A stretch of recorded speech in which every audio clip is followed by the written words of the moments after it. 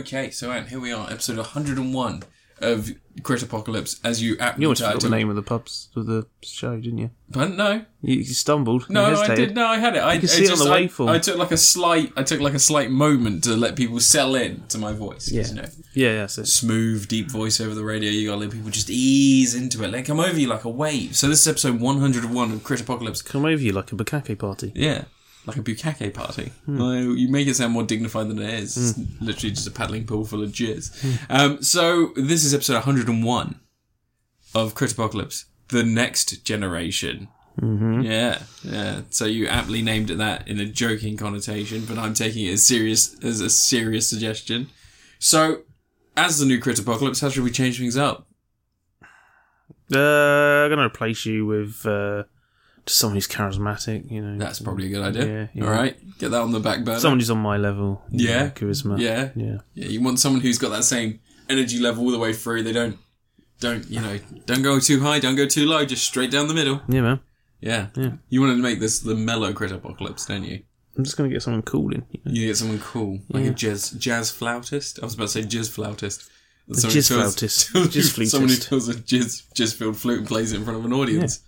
There's a splash zone at that show. What was your point?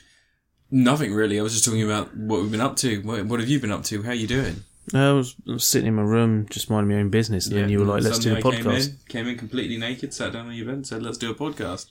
No. No. Let's not be leaving a little ring stain on my bed, man. Freaking. They aren't like kisses, they're more like explosions. Anyway, so, this week, who's first? Is it me? Mm-hmm. Do you say hello to everyone before we start? No. Alright, so this is Crit Apocalypse, episode 101. We start with my fourth review, my first review.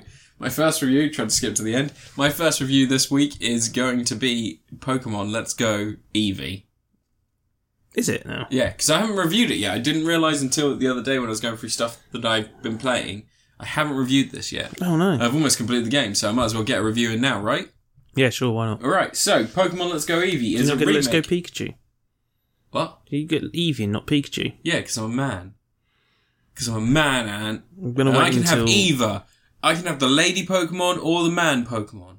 They're going to release a Let's Go friggin' Meowth or something at some point. Probably. Who gives a fuck? Who gives Let's go Mr. Mime. Who gives a floppy ding dong? Let's go. No one cares about Muck. Mr. Mime. Let's go Monk. Muck. Oh, I thought you said Monk as in like Tony Shalhoub. Yeah. Let's go Monk, and it's just an autistic guy who... Yeah, you throw him out and make him fight like other TV characters. Yeah, you throw him out Larry David. Yeah. You know. John McHale from Community. What's his name from Seinfeld? Oh, Kramer. Yeah.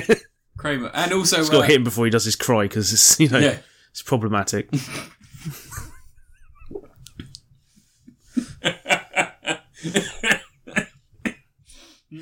God. You get a special bonus if you get him in a party that has mostly characters from Hello, Hello, but the Nazis. Anyway. Yeah, so Pokemon Let's Go Eevee. It's a remake of Pokemon Yellow. You go around, there's one slight change, and that's if you remember our review of Pokemon Go, you throw Pokeballs at people, at Pokemon with a flick of the wrist. I like that. Or with an aim of a controller. Prefer that. What, the aim of the controller? No, just the idea of not beating the shit out of random wild animals. Yeah. I mean, it does have a better message, and also it's more... I think you should have to lay traps and stuff, though. Yeah, I think that there should be a little bit more to it. The problem is that we've been spoilt for choice for Pokemon for the last 5-10 years. Like, how long has it been since Pokemon, the second generation came out? So it's been like 10-15 years? Second generation? Yeah. That's like Ruby and Sapphire, is that counted? Or was Gold and Silver counted second? No, Gold and Silver. So it's Gold, Silver and yeah, that came Crystal. out in like 1999, 98. Did it really come out that long ago? Yeah, Gold and Silver did, yeah.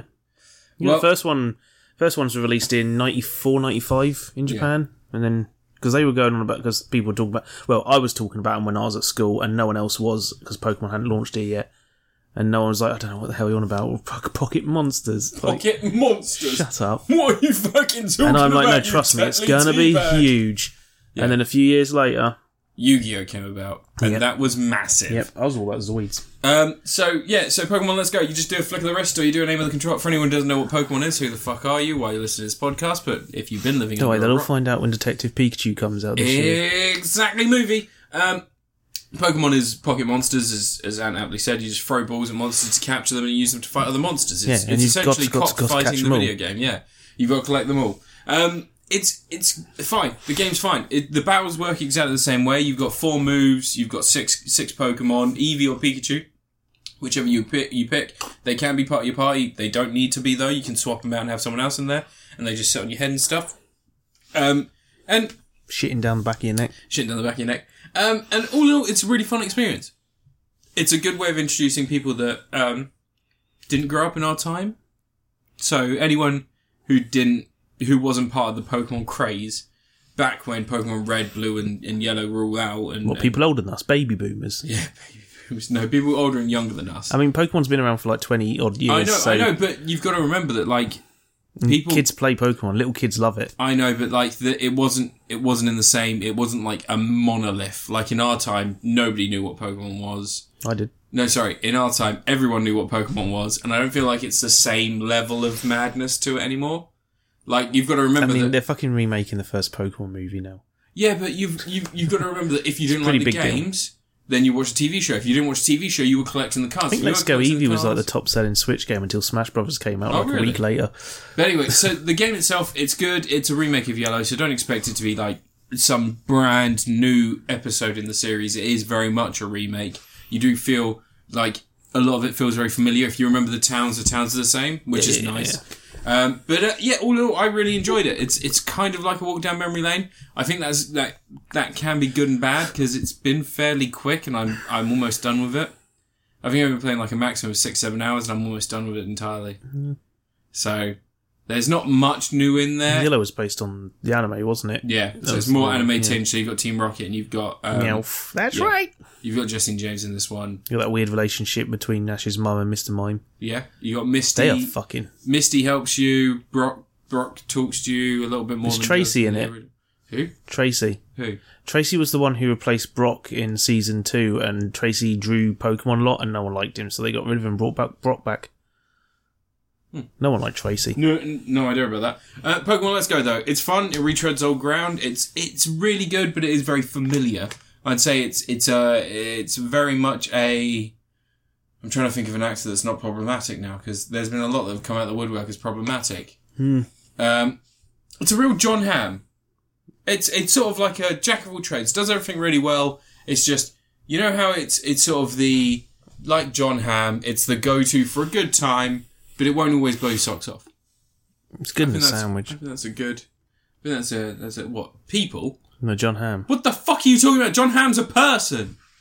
Oh. You're talking about Rum Ham. Rum Ham! There you go. Alright, Ant, your review. Was that it? You just say about you're done with Pokemon? Yeah, I just said it's great. Oh, fair enough. Is that? I think I was a little bit more succinct there. You just surprised that I actually gave like quite a good review in a very short space of time and didn't it's go only off. Been 6 minutes. Is it really? Yeah. I mean, that's pretty good for me. Blimey. Are you a bit upset? New year, new me. Surprise. YOLO! Yeah.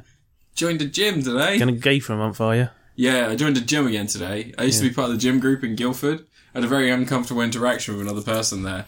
And I didn't go back. I didn't cancel my subscription for 2 months though. That was back when I worked when I worked over at the place in Byfleet. So I used to go to Tara's and I used to go to the gym after Tara's and I used to come home. And the problem was that, someone slapped my ass after I had a shower. And I got really uncomfortable. Didn't really like that at all. I'd been going there for like 2.5 months at the time. And after that, I was just not happy. So I just didn't go back there. I paid it for like 2 more months though, out of shame, I think. And then I cancelled it. And they were trying to get me to pay a cancelling fee. And I told them about what happened. And they were like, almost laughing down the phone at me. And I said, that's really uncomfortable. I should Me Too that gym, shouldn't I? Fuckers.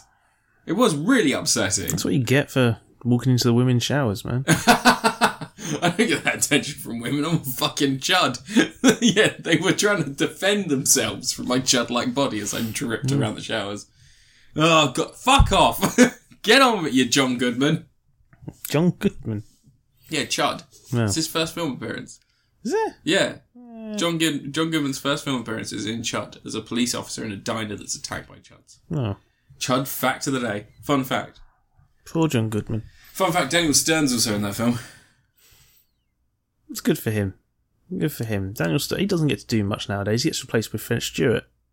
Just like Matthew Broderick did once. Imagine being replaced by French Stewart in a film. That's actually a fair point. French Stewart is... Oh, Anything beyond further Poor reform man's Gilbert Gottfried. Actually, saying that, what was that film he did? Clock Stoppers? Clock Stoppers. So do you remember there was a brief time when Nickelodeon made like films? Oh, yeah. And there was a film about a kid who had a digital watch that could slow time. And it was basically Bernard's Watch the movie, but it was called Clock Stoppers. And it had Fred Stewart as the villain in it. But he wasn't really a villain. He was the assistant to the scientist that created the watch. And they tortured him by having him in a room where instead of the watch slowing down time, it sped it up so he could work for years in the space of an hour. And obviously this was making him age really quickly and he was wasting away. And they were just like, do it again. And he couldn't do it. So he went after and tried to murder a kid to get the watch back. Oh, fair enough. Real good film, actually. I'd recommend Clock Stoppers. It's actually really fun. Cock Stoppers. Cock Stoppers. Yeah. Cock Gobblers. Cock Gobblers. That's what they're called. Well, what am I going to review? I don't know, Anne. What have you been up to? Stuff, I might as well get it out of the way early, mustn't I? Like pulling off a Band-Aid. What'd you watch? Power Rangers Operation Overdrive. The movie, right? Operation Overdrive. It's the 15th series of Power Rangers. Jeez. Can you believe that? There's 15 episodes of Cryptopocalypse devoted to reviewing Power Rangers. Isn't there 29 series in all? 24, 25. 25 series. There's a new series starting soon. Okay. Yeah, but Operation Overdrive is the 15th anniversary. It's big and special. In Japan, it is based on the series from Japan called Bokenja, which is a very warmly received series of Super Sentai and has the distinction of being the first Super Sentai series presented in widescreen. Okay. Power Rangers Operation Overdrive isn't presented in widescreen. It's in 4:3, which leads to some issues because obviously there's going to be sequences shot for widescreen and now they're going to have to present them in 4:3. So do you know what they do to fix it? What? They just squish the screen. So the Rangers have the amazing ability to occasionally get a little bit thinner by approximately 15.5% or something. And it is very noticeable. Happens a lot. How could that be noticeable? Sometimes I'm just like, dude, pan and scan, Or just do it in widescreen. It was 2007 or something. Like, people were using widescreen now for everything. 2007, man, that's the future. Yeah, but anyway, so the series is like, it's at that point where you could tell Disney, because Disney were trying to kill Power Rangers, essentially. They were getting money for the toys and stuff, but they didn't want to have to make this show. And there was apparently executives who didn't understand why they didn't just dub the show from Japan. I mean, that's actually kind of a great way to think, though. Yeah. The slackers, lazy bastards. That's not the slacker way of doing it. But Operation Overdrive has got a very distinct feeling of a lack of care going into it and stuff. There's Power Rangers isn't particularly known for having really good writing, but this is poor for Power Rangers standards. Like there is some shocking, like, complete blind oversights in the story where it'll just skip over elements or like it'll just forget things entirely. There's an episode where, like, really early on as well, one of the Rangers is, like, they all come from different backgrounds. They're all adventurers or stuntmen or race drivers or thieves and all this sort of stuff. I thought you were going to say racist then for a second. Racist, like someone just in the street, the White Ranger, shouting at a minority, and they're like, God, we need him on the team. Look at his tenacity. But one of them's a thief. And funny, he's played by an actor called Samuel Bento. We will get to him later. He deserves a mention. Is he good? We don't care if he's good. But okay, so he's a thief before he was a ranger. Yeah. And the theme of this series is adventure, and they're going around the world collecting jewels and artifacts, ancient artifacts, to save the day and stuff. Yeah. And in one of the early episodes, it opens with a scene where they're in Morocco, they're going to look for some ancient artifact, they get there and someone's beaten them to it and it's not there. What? And all that happens in the scene is them going, well, we've been beaten to it. Oh no, let's get back to base.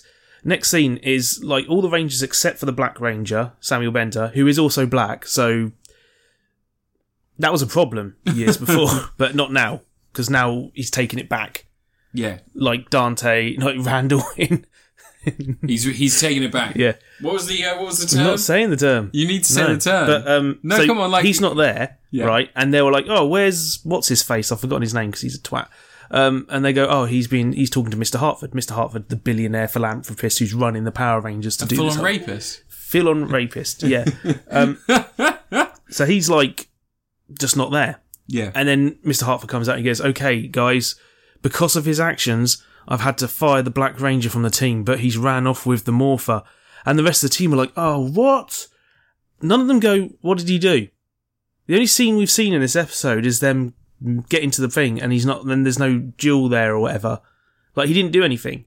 Like, a few episodes earlier, he was a bit of a trouble, and he was trying to strike out on his own, and they sorted that out in that episode. Yeah. But there was no, like, he didn't steal anything. He didn't even say, oh, he was secretly stealing documents and selling them to people or stuff like that. They just gloss over it. And obviously the whole episode is, like, he joins the bad guys, but really it's a ruse. He's secretly a spy, and the Rangers had to believe he really tricked them. I thought he was actually tricking them. But, it's just stuff like that goes throughout the whole series. But oddly, there's one plot twist in the series, which is really nicely signposted the whole way through, and they did a really good job of being relatively subtle for a kids show. Yeah. And that's like all the Rangers, when they get their special Ranger abilities, they go into a device and it's supposed to rewrite their DNA to make them superpowered and stuff. Yeah. But the Red Ranger, Hartford's son, he goes in the machine, and as he's in there, is the butler, who's like, basically like Alfred. Yeah. Effectively. He's like, don't worry, mister, I recalibrated the machine especially for him. It's like, why? Did he want to specifically choose powers, maybe? And then later on, there's stuff like, he gets incredibly bad luck, and Mr. Hartford's like, that shouldn't have been possible. He shouldn't be possible for him to get bad luck and all this sort of stuff. And there's all these little hints. They get a photo of him when he was a kid, and it's like, dude, what's going on with the Photoshop in this image? Like, the shadows go in the wrong direction and stuff. Yeah. It's not Photoshop, that was me when I was 10. And stuff like that. And it's nicely subtly hinted at. There's a really good subtle hint, but it turns out that basically he's an android and he's only 2 years old. Oh. He's like Hartford, with his billionaire money, made himself a son because he never had one. He was too busy adventuring. So he's got he made a son, basically. That's pretty cool. Yeah. So the last 10-15 episodes is Mac just basically struggling with, he's not really his son, so he stops calling Mr. Hartford his dad. He just starts calling him Mr. Hartford all the time. He keeps throwing himself into danger because he's like, well, you could easily replace me, whatever. And he gets it's actually really nicely done, that stuff. Everything else is terrible, but that's really nicely done. The best subtle hint, though, is that in the episode before you find out he's an android, they're having a Halloween party and he's dressed as a robot. And signposting. Yeah, that's really kind of funny. When you know what the plot twist is, it's like, that's fucking genius. Because you see the Hartford and the butler come in and they see him dressed as a robot, and they're like looking at each other for a second. I'm going to unplug my bloody keyboard because it's a piece of shit. Right. Keyboard keeps disconnecting. And makes that noise. Yeah, every time. And you were getting so excited talking about how the butler might be the robot daddy of this child. No. But anyway, the series is generally regarded as one of the worst series of Power Rangers, and I think most people would say it's in the bottom tier completely if it wasn't for Super Mega Force, which I'm going to get to in a few weeks, I guess, or months. But it is, I don't know if I think it's worse than Power Rangers Turbo. Turbo was pretty awful. Yeah. Well, Turbo has a couple of good episodes, and then... I was going to say, Turbo's the one with the film that everybody hates. The film's fun. It's not very good, but it's fun. I can't... That's the problem, though. I could never get on with the film. Yeah, it's not just... It's got the best Ranger Zord combining sequence, I think, that film has. But they had to reshoot it all for the film because it's widescreen and the TV series in Japan's not. So they had to reshoot every effect to make it widescreen. They could have done Operation Overdrive in widescreen, though, years later. The amount of effort they've gone through this fucking series. Yeah, 11 years later, and they couldn't bother to get some widescreen cameras. They probably had... I bet they used widescreen capable cameras, and they cropped it. And then just when they got the Super Sentai footage, they squished it. Oh, you think they did a full-on fucking Tommy Wiseau and filmed it in HD and in... Yeah, it wasn't in HD. They don't go HD for 2 more series. Oh, okay. Yeah. But it's just there's all sorts of 3 more series, actually, because I've got another series next time. Oh. But yeah, it's just messy. There's some cool stuff in there. There's some nice Zords. I like the main Zord. It's got a very old-fashioned Zord look to it. Steampunk. Where it's no, not steampunk. I mean, it looks like the Zords from the early 90s. Oh, okay. Loads of the monsters have elements of design that look like old Zords, which is because it was an anniversary series in Japan as well. It was the 25th anniversary series. Okay. I think in Japan. Or 35th. It might have been 30th. I can't remember. One of them, whatever. But anyway, Samuel Benter. Let's get on to him. Because he's worth mentioning, because remember, he's a thief in the show, right? Samuel Benter is banned from going to any Power Rangers conventions because at Power Morphicon, the big Power Rangers convention event, they had some banners, 4 of these banners, and they were getting the cast and crew to sign them, and they were going to auction them off to make money for charity for a kids' cancer charity. He stole one of the banners and refuses to give it back. and he's still working in the industry. You go to his Twitter account, it's all about being, a good person, life. He's got he's like, those things on Facebook that are all like life affirming message bollocks. Yeah. And he's like that, the Twitter account. Like, that's all he is. And he's still acting. He's been in, like, The Bill and all sorts of stuff over the year. I think The Bill got cancelled shortly after he was in it, but he's been in, like, Holby City and stuff like that. And he's, like, he essentially stole money from a kid's cancer charity. The piece of shit. Like, and it's amazing that that's not the worst thing a Power Ranger has done outside of... Oh, no, there's that one guy who tried to kill his roommate. He did kill his mate. He killed his roommate with a samurai sword. Yep. Like... How imagine being such a piece of shit and you're still not the worst Power Ranger. It's got to be kind of hard, hasn't it? You've got to aim high to get there. Yeah. The good thing is, though, is that, like, he was the worst piece of shit Power Ranger because, what's-his-face, Carlos Mendocino Jr. hadn't murdered his roommate yet, and he does make another appearance in Power Rangers before he does that as one of the villains. Oh, that's good. Yeah, he's one of the villains in Megaforce, and by the time the series has ended, he'd been arrested. He'd been caught. Yeah, so he'd already been filmed and everything. For his murders. Yeah, which is quite incredible. The funny thing is that his character in the Japanese version of the show that was really good in the role. He's called Basco in the Japanese version. Yeah. Speaks fluent English. He's raised in America. He's got a. Why don't they just fucking use it then? Yeah, because you could have used all the Sentai footage, couldn't you? Yeah. You wouldn't have had to erase him from the Japanese footage. God, this is ridiculous. Yeah. But Operation Overdrive, bit of a mess. Terrible theme tune. It sounds like some shitty Black Eyed Peas mistake or something. Which so did Mystic Force's theme tune as well, actually. Let's get it started in here. There's a fun crossover episode, though. It's got a good bit in it. So the crossover episode, this is its 15th anniversary. You've got to make a big deal of it. The Rangers get cut off on the morphing grid, and so they bring together a team of best Rangers, even one from the future who they wouldn't have heard of for another, 12 years. Okay. Whatever. And now he's a Red Ranger and not the Blue Ranger, which he was at the end of that series, but he was the Green Ranger during the series. He got promoted to Blue Ranger at the end of SPD, and now he's a Red Ranger, apparently. Holy shit, okay. Yeah, so they cool. 5 minutes of exposition they wasted explaining that in the episode when they could have just left him blue and no one would have questioned it. Whatever. They needed a Red Ranger on the team. Anyway, there's a sequence where they go to Angel Grove and, you'd think, shit, Angel Grove, that's awesome. That's where the original power is. A warehouse. They only go into a warehouse. They're looking for some reason Alpha's body, his robot Alpha is inside a box. And there's a brilliant sequence where it goes through all the Rangers and it plays their theme tunes. Yeah. And they're all doing a fight sequence and using their powers and stuff, but it's a stunt double, obviously. Yeah. And there's lots of the thing where they bring their arm up in front of their face to hide so you can't see what they're doing. And you notice it when it's 5 sequences in a row. But the 5th sequence is Adam, the Black Ranger from the original, from Series 2 onwards. Oh, and he came back? Johnny Young Bosch. Yeah, he came back as the leader of the new team.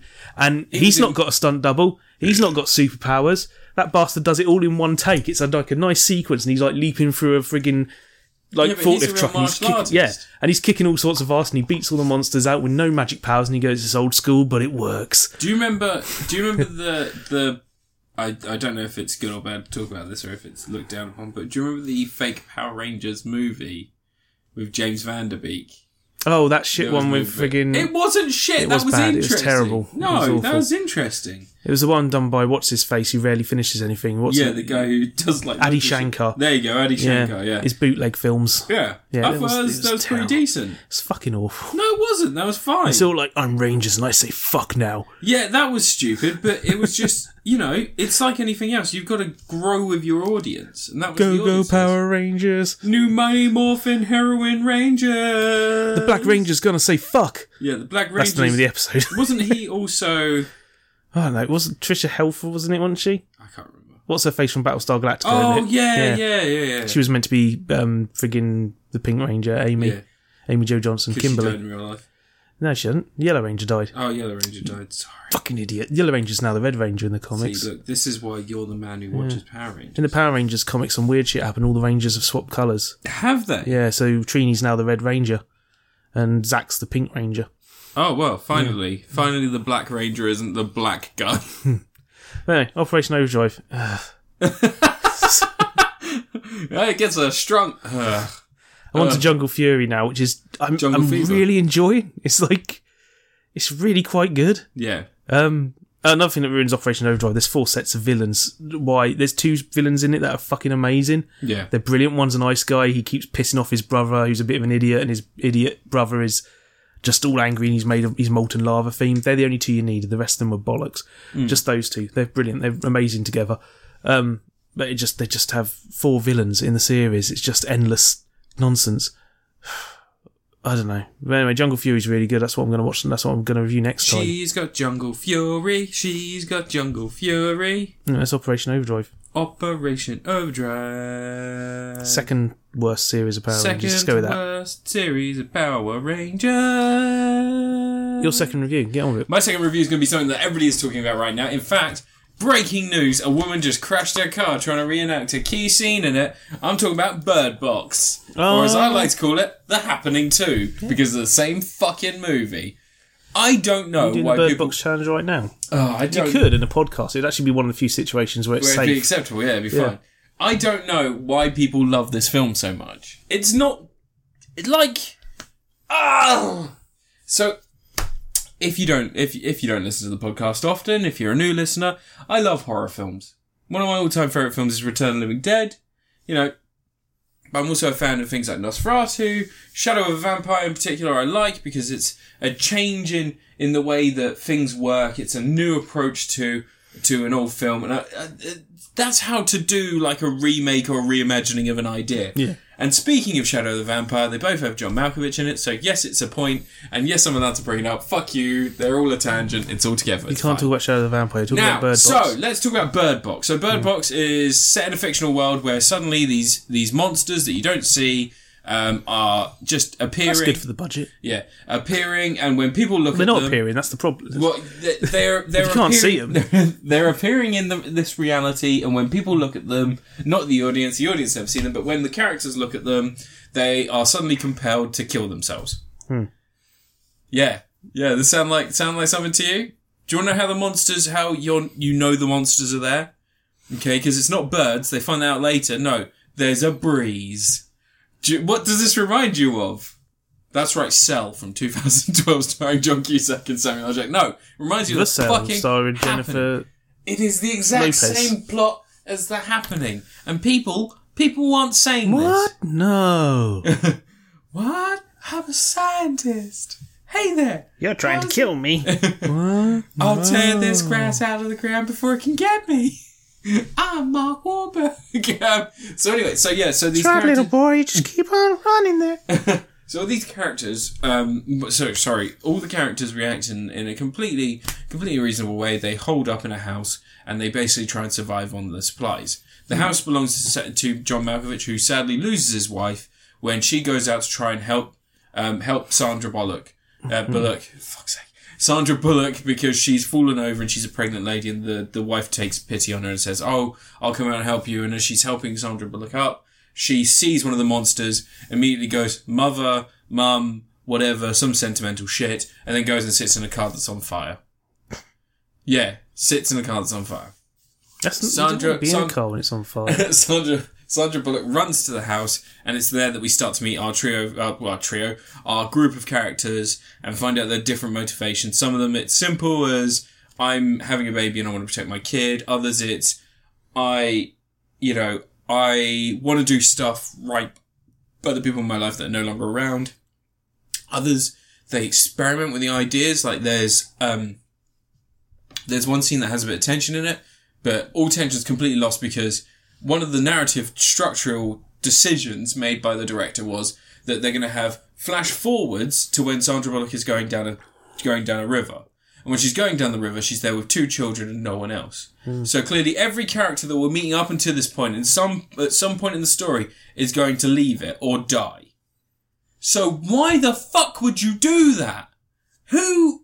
Anyway, I'm not going to get angry because it's stupid. Well, you can do that if she's going to learn a lesson on the river that she should have learned from before, and that the flashbacks are her recollecting events from earlier. I'm going to spoil the movie for you, so don't worry. I'm going to explain how that doesn't happen. Yeah, it won't happen. It doesn't happen because it's a Netflix movie directed by a fucking moron. Anyway, back to Blight. Blight. So she's joined by this group of people. John Malkovich is very sternly and very rightly at the beginning says, "We're not letting any more people in. This is my house. This is enough people. We need to make sure that supplies last for as long as possible."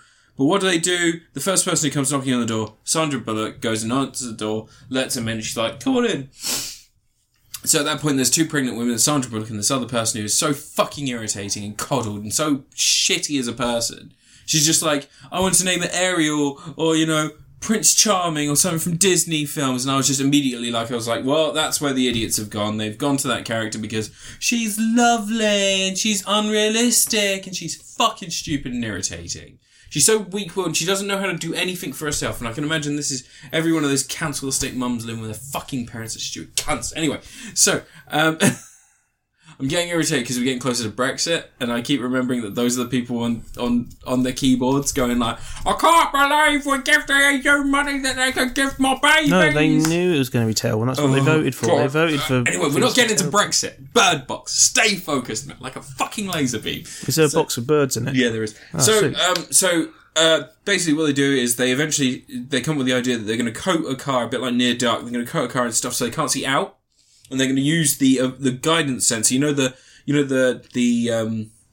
what's it fucking called? The sensor on cars that detect when there's stuff close by to drive just down the road and get to a shop. And that's it. That's all they're going to do. And they're going to get supplies. They're going to come back. Okay. And it's not very tense because we know some of the characters are going to die. The only people left are going to be Sandra Bullock and these 2 kids. 2 kids haven't appeared yet. So I'm guessing the pregnant lady survives long enough till term.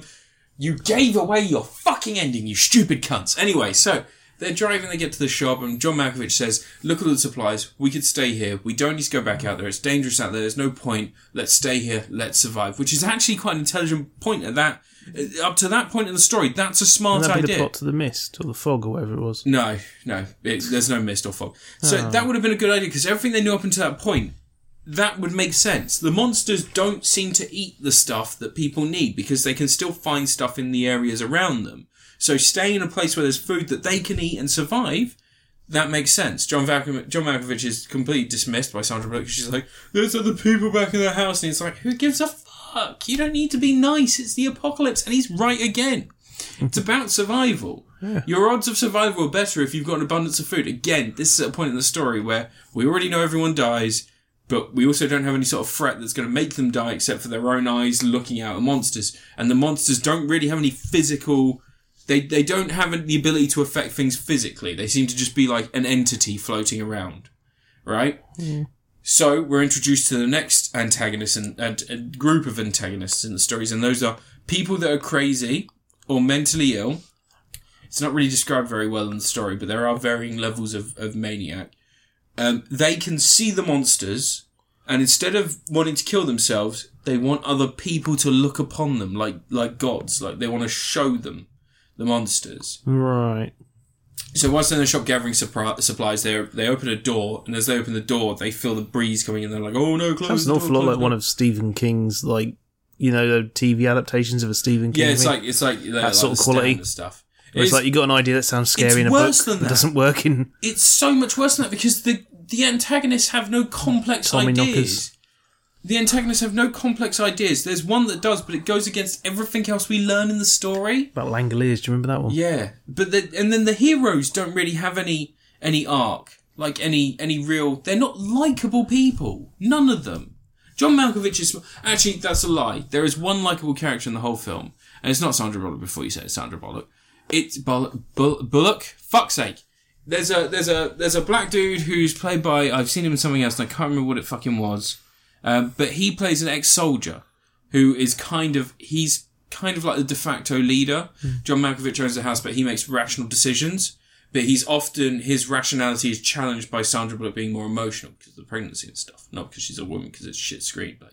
But he's often challenged by, so there's a point where the big fat stupid pregnant woman who's like an idiot and can't do anything, she gets to the house and Sandra Bullock is the one who wants to open the door. He defends her decision to open the door because he's already shown that he's affectionate towards Sandra Bullock. And that kind of goes against everything we learn about him up to that point because he's quite rational before then. But anyway, this was besides the point, Matt. Get back on target. So, they go back to the house, right, with their supplies, and they make plans on how to survive. A knock on the door happens again. And this time it's Tom Hollander. I believe it's Tom Hollander is the character I'm thinking of. Is the actor, sorry, I'm thinking of. Is he the one that's a little bit more Hollandy than Tom Holland? No, he's the guy who played one of the admirals in Pirates of the Caribbean. You know who I mean? Yeah, sure. So he turns up and he's like... shit, Machine Gun Kelly's in it. In what? In this, Machine Gun Kelly. He plays Felix. He's got his name down as Colson Baker in the credit. You know Machine Gun Kelly? He's one of them friggin' rappers for white boys. He's in Viral, which is actually a good film. Anyway, so... BD Wong. Yeah, BD Wong's in it. Is he? Wait, BD Wong? Yeah, BD Wong. Greg. Oh, yes! He's old Greg! He looks super young in this. You wouldn't think it was him. BD Wong's a lovely He's person. 50-odd, isn't he? Yeah, he's like 800 years old. But anyway, we're not going to get to that. We're not going to get to that. Tom Hollander enters into the house. He's like, I was on a business trip. He seems very rational, seems very nice. And the first opportunity he gets, which is when Sandra Bullock and fat irritating lady are giving birth, he starts opening his bag. Now, they've locked John Malkovich in the garage because they're pissed off that John Malkovich keeps saying stop letting people in, and rightly so, because this guy turns out to be a nutcase. But, you know... So they've locked away the only sane person. Yeah. Basically. And the insane guy that they've let in, who by that point must have been living with them for days. So somehow he's been able to keep himself seeming like a completely rational human being for days, waiting for this opportunity, suddenly gets the opportunity. So what does he do? He goes and gets his bag and he starts spreading out all these drawings he's done of the monsters, and then starts meticulously dismantling the group by doing things around the place. So he knocks out the Black Soldier guy. He opens the garage door that John Malkovich is in. So John Malkovich is, like, basically exposed to the outside world and the monster can get him, but he covers his eyes because that's all you need to fucking do. But later on you find out they have another trick that's never explained or never told about in the film, which is fucking ridiculous. The whole film just goes, here's new challenge. It's fucking stupid. So Tom Holland opens all these things. He opens a window, and the fat, an irritating pregnant bitch who's just given birth, she sees it. She's like, and Sandra Bullock's like, give me a baby, give me a baby, give me a baby. She's like, and we know the baby's gonna be fine because she's got 2 kids in the fucking boat, and we know that there's 2 kids there. Sandra Bullock hasn't given birth to twins, so there's no tension. Why do they think there's tension in these scenes? Because they want you to think about the bit where she's got the blindfolds. People watching this on fucking Netflix going, this is amazing! And I'm like, this is fucking shit! Oh, God, people are idiots! Why does this keep happening? Anyway, so... I don't think it's been watched as much as they make out. Because a lot of people leave autoplay on Netflix and it just starts playing after everything they've watched. Everyone I've spoken to has said, you've seen Bird Box, you haven't watched Bird Box, you're on Netflix, Bird Box. It's fucking ridiculous. The whole film's built around blindfolds and them trying to make a viral... Yeah, that's all it is. It's good marketing. But anyway, so it ends up that it's just the black guy... They didn't do that around Holmes and Watson, did they? No. It's just the black guy who's the ex-soldier. Him and Sandra Bullock and the 2 kids managed to get away. And they live in this... Not perfect. It's difficult. They live in... They sailed directly into annihilation. Dashed into another film. Yeah. Well, we're away from those weird monsters now that make us kill ourselves. Oh, is that a bear? So majestic. Bear creature. So the 4 characters remaining, they get away and they create a life for themselves. And for about 5 years, they manage to survive quite well. Sandra Bullock has named the children boy and girl, because she doesn't want to grow attached to them, just in case anything happens. So instead of naming them, it's just boy and girl. And by the way, yes, I am already making the prediction. As many YouTubers and film reviewers have, I reckon this year boy and girl are going to be popular names. Because this fucking film, because these fucking people are fucking like stupid. Columbo's dog. Fucking stupid, all of them. Anyway, so they're living in like a fairly idyllic way. And it doesn't seem like there's any struggle or strife. Sandra Bullock goes out and finds stuff, and she gets a bit scared when she hears cars driving around. But obviously we know that there's a threat from people that have seen the monsters that are acting crazy, and they just like basically... They're much like zombies, but not zombies. They seem to just be like normal people that like basically tug your eyes out.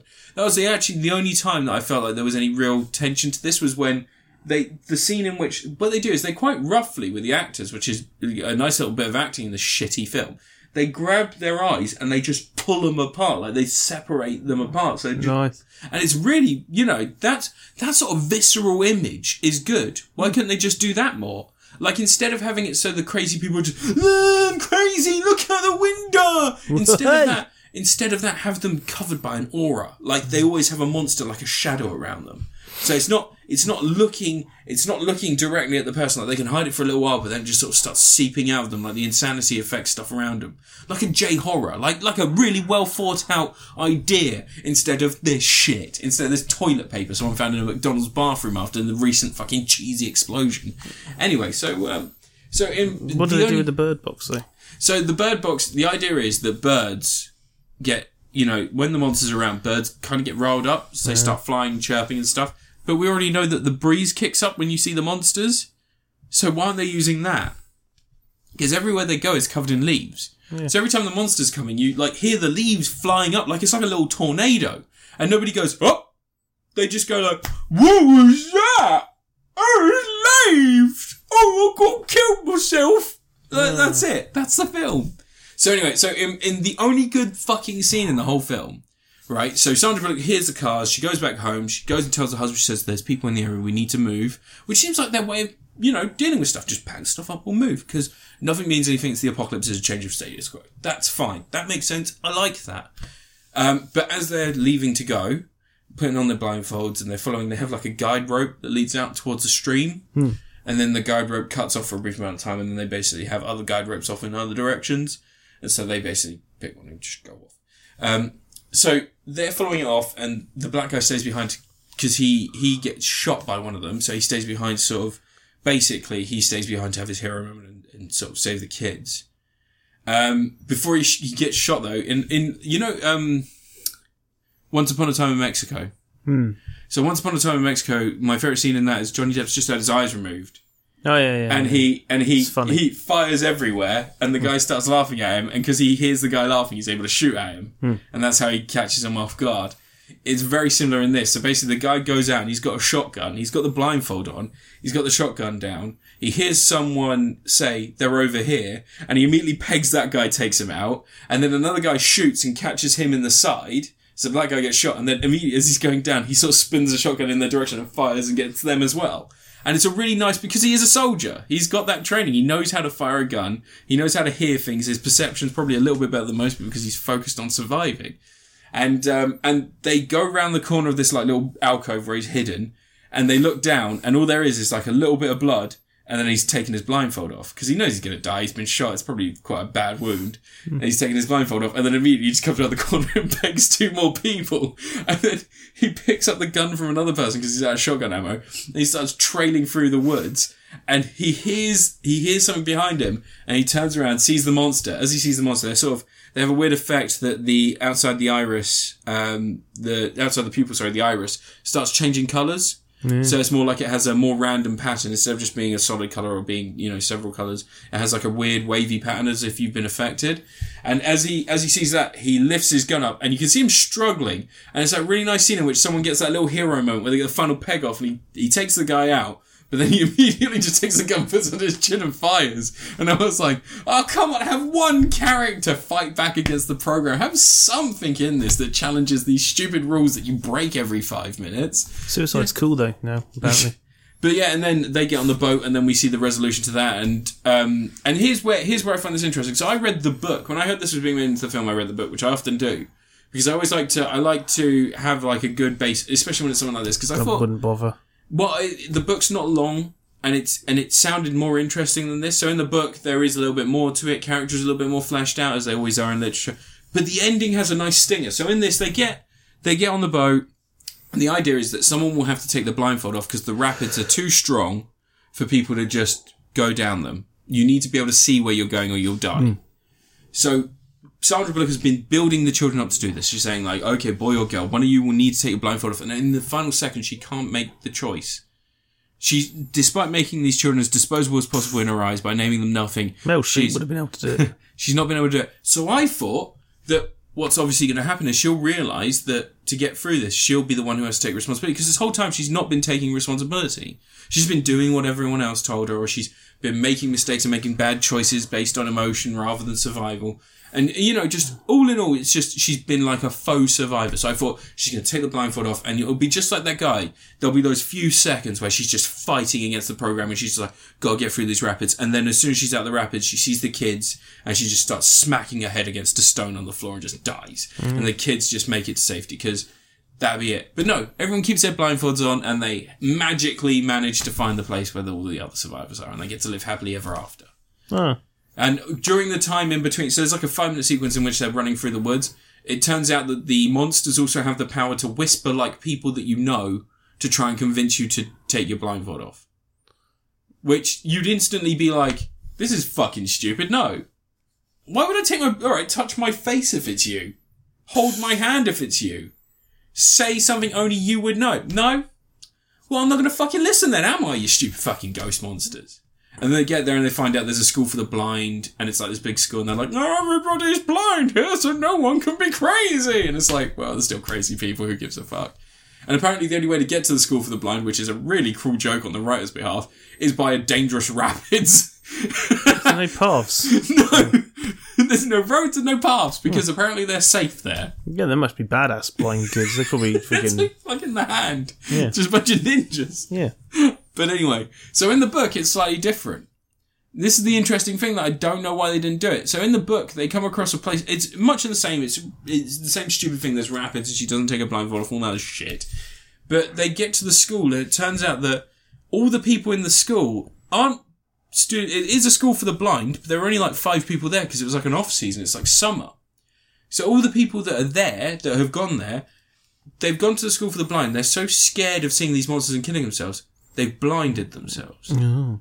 And then the people that are there have taught them Braille and taught them how to get around. And, you know, that's kind of fucking, that's like a good ending. Yeah. That's like at least shocking, you know? That's like the ultimate version of the lesson that Sandra Bullock should have learned. That survival, adapting, evolving, becoming that survivor instead of just following along with whatever happened. Instead, she just followed along with whatever happened again, and then it's fine. And like, there's no lessons learned. There's no narrative structure that makes sense. There's no tension because you've removed it. There's none of this. There's none of... It's just stupid. Who does this? People just watch shit horror nowadays. I know, but it's like if Saw 2... People hate Saw 2, but I stand by Saw 2 being an interesting film. But it'd be like if Saw 2 went, your son's in the safe.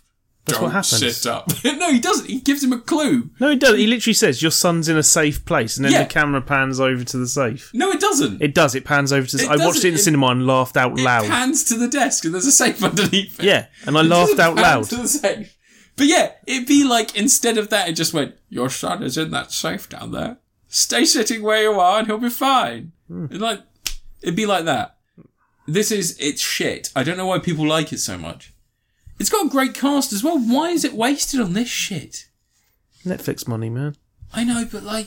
They film them real quickly, they get paid a good amount of money, they just turn up, do the thing for a couple of weeks and go home. You could hire so many unknown actors for the price you paid for these stars, and you could just have it so a town is besieged by these monsters. People just lock themselves in their houses, and then every so often one of the mad people who's lost his entire family starts knocking on the door screaming, like The Wailing. Have it like that, have it really tense. You don't know who's going to survive. All you know is... Make a little garden in there.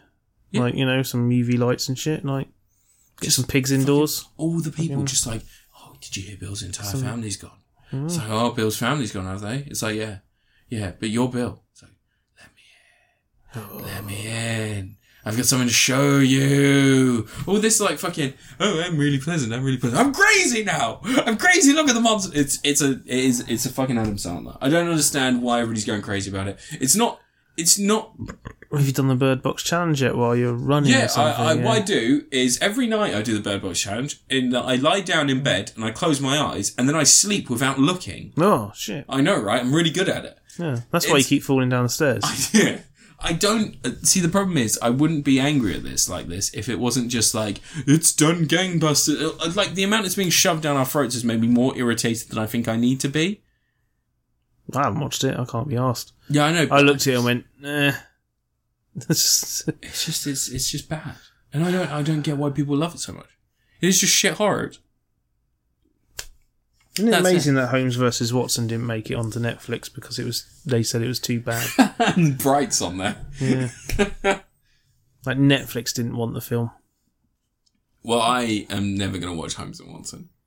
I was kind of curious, like, because you know I've got my unlimited card now, so I was like, I could just go see it for fucking, just for the hell of it, and I was like, I can't even do that. Yeah, I do. I know. Oh dear, oh dear. Oh dear. Yeah. Go on. But yeah, it's just bad. I don't get why people like it so much. People are just fucking shit, aren't they? They're just bad at films. That's why Suicide Squad did so well. It won an Oscar. Yeah, it did. Yeah. Good on Suicide Squad. Release the Snyder Cut. Yeah. Fuck that off. Doesn't exist. Stupid twats. Jeez. Yep. That's the world we live in, Ant. We keep forgetting this, but that's the world we live in. There's fools out there, man. They don't know what's good for them. Aquaman's the highest grossing DC film now. Yeah, we're going to talk about Aquaman. There we go. Right, what am I going to review next? I don't know. What are you going to review next? I don't know. I had all sorts of things, and I was like, well, there's a lot of things to review, but I've forgotten what they are. Do you know, we didn't review it last time, did I? Because we did the best of the year, didn't I? So I could talk about Bumblebee, couldn't I? Oh, yeah. So I saw Bumblebee. I didn't really review it because I just sort of mentioned it's good. We basically reviewed Into the Spider-Verse, though, last week, didn't we? So, last time. So we did Bumblebee. It's good. Yeah. Yeah. No, it's it's like it's surprisingly easily the best of the live action Transformers movies by a country mile. I've heard some people go, no, I think I prefer the first one, friends. And you watch that film again, it's dog shite. It is practically unwatchable. I'd tell you, the moment I was sold on this new this Bumblebee film, right, was in the first scene. You just get an action sequence on Cybertron, and I'm there going, that's Optimus Prime, that's Wheeljack, that's Bumblebee, that's Ironhide, that's First Aid, fucking acid storms in the background, friggin' Shockwave and Soundwave and Ravage, and I'm like, I know who all these Transformers are. And there's one that I think possibly during the development was meant to be Starscream, but it turns out it's actually Blitzwing, because he's got Starscream's colours. It's a bit weird. But you just look at that first opening sequence, and you're like, this is what we wanted. The camera moves smoothly.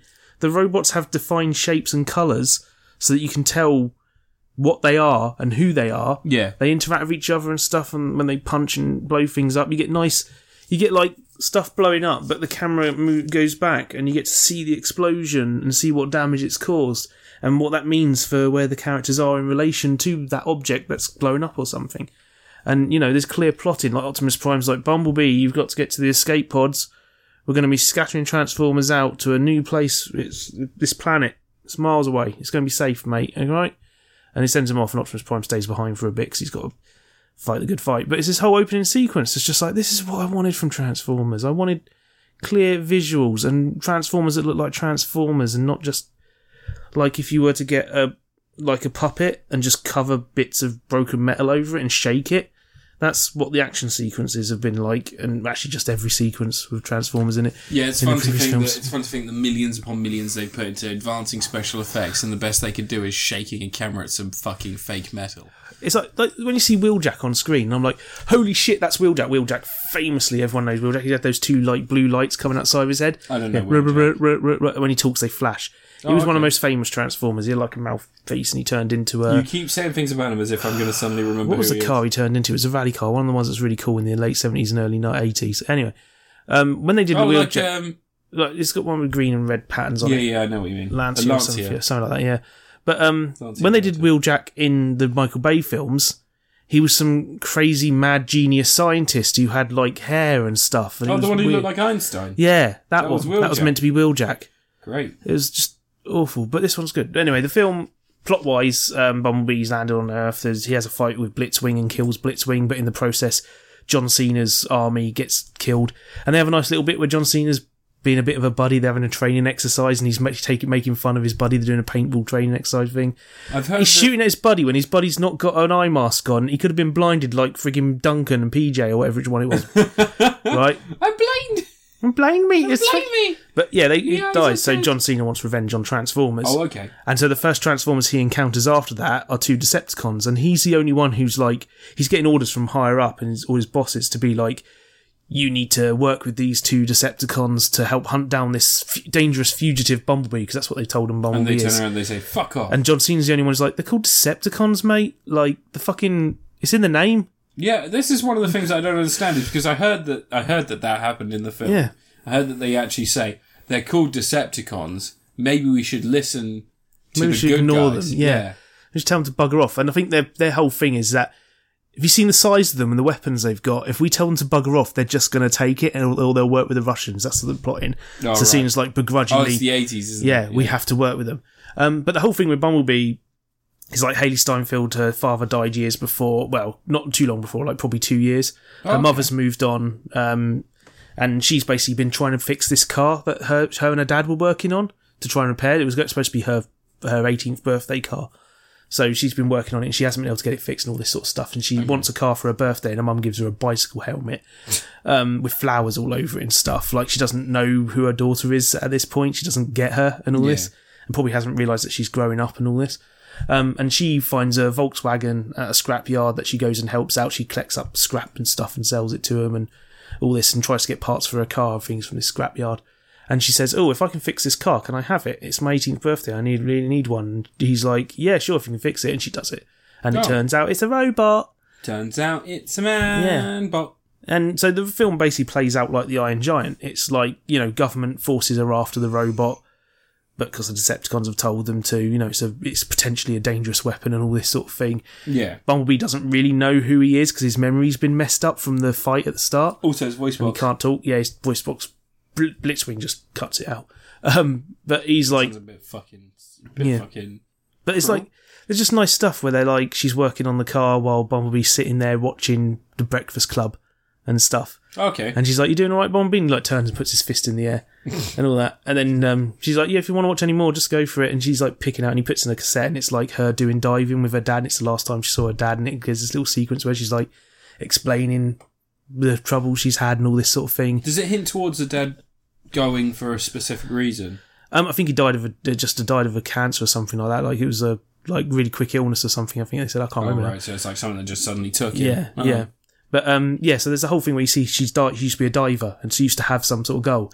And then later on in the film, did she use that to save the day? Sort of. She's been hanging out with this guy called Memo who comes around. He's got a weird name. I had to check the credits. His name's actually Memo in the film. I thought it was Emil or something. I was like, couldn't tell what it was. Yeah. I was watching it. And there's a bit where they drive off and there's a bunch of the bully kids at the school who try to get her to jump off a cliff and do a dive because they're like, yeah, you're a diver, do a dive. She won't do it because it's like she reminds her of her dad and all this sort of stuff. Something they used to do together. Yeah. And at the end of the film, she has to dive off to save Bumblebee into a load of water.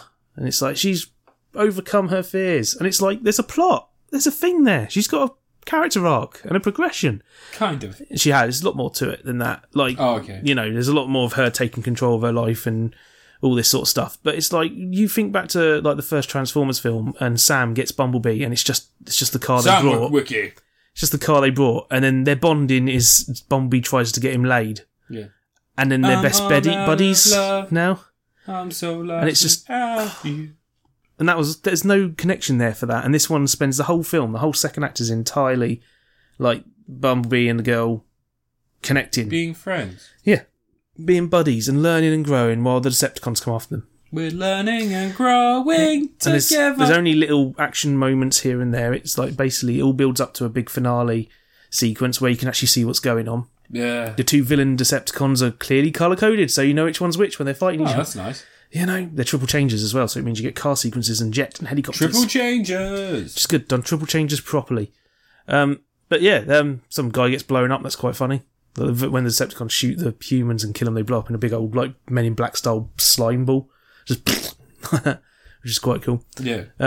But yeah, this is just a fantastically well-crafted, well-written, brilliantly paced, genuinely touching, got actual heart to it film. The designs of the Transformers are infinitely better than they have been in previous ones. I've heard there's a problematic romance. No, there's a moment when she's like trying to fix...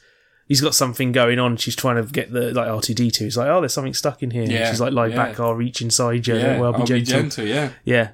But that's yeah, it's not subtle.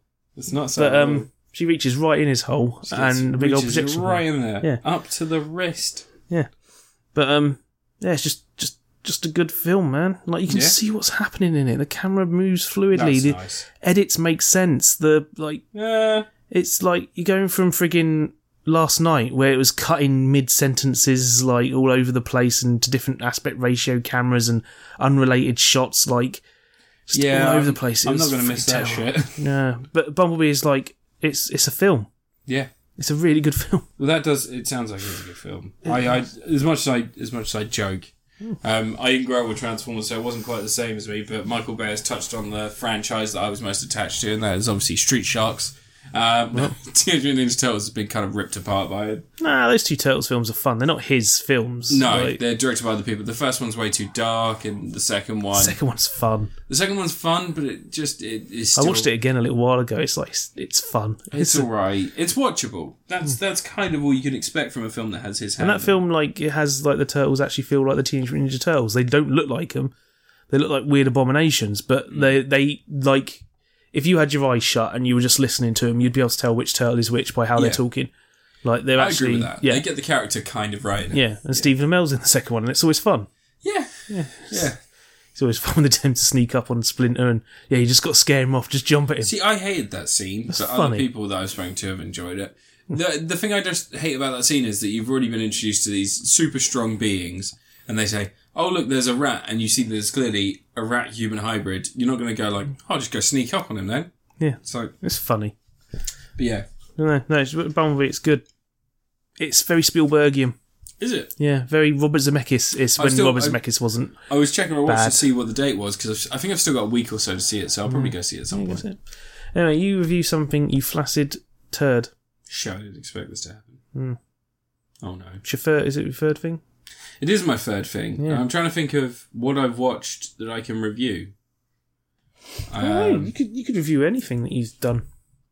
Played. I recently rewatched Stay Tuned. Ooh, why? There's all sorts of new stuff you could be talking about, and you're going for Stay Tuned. Okay.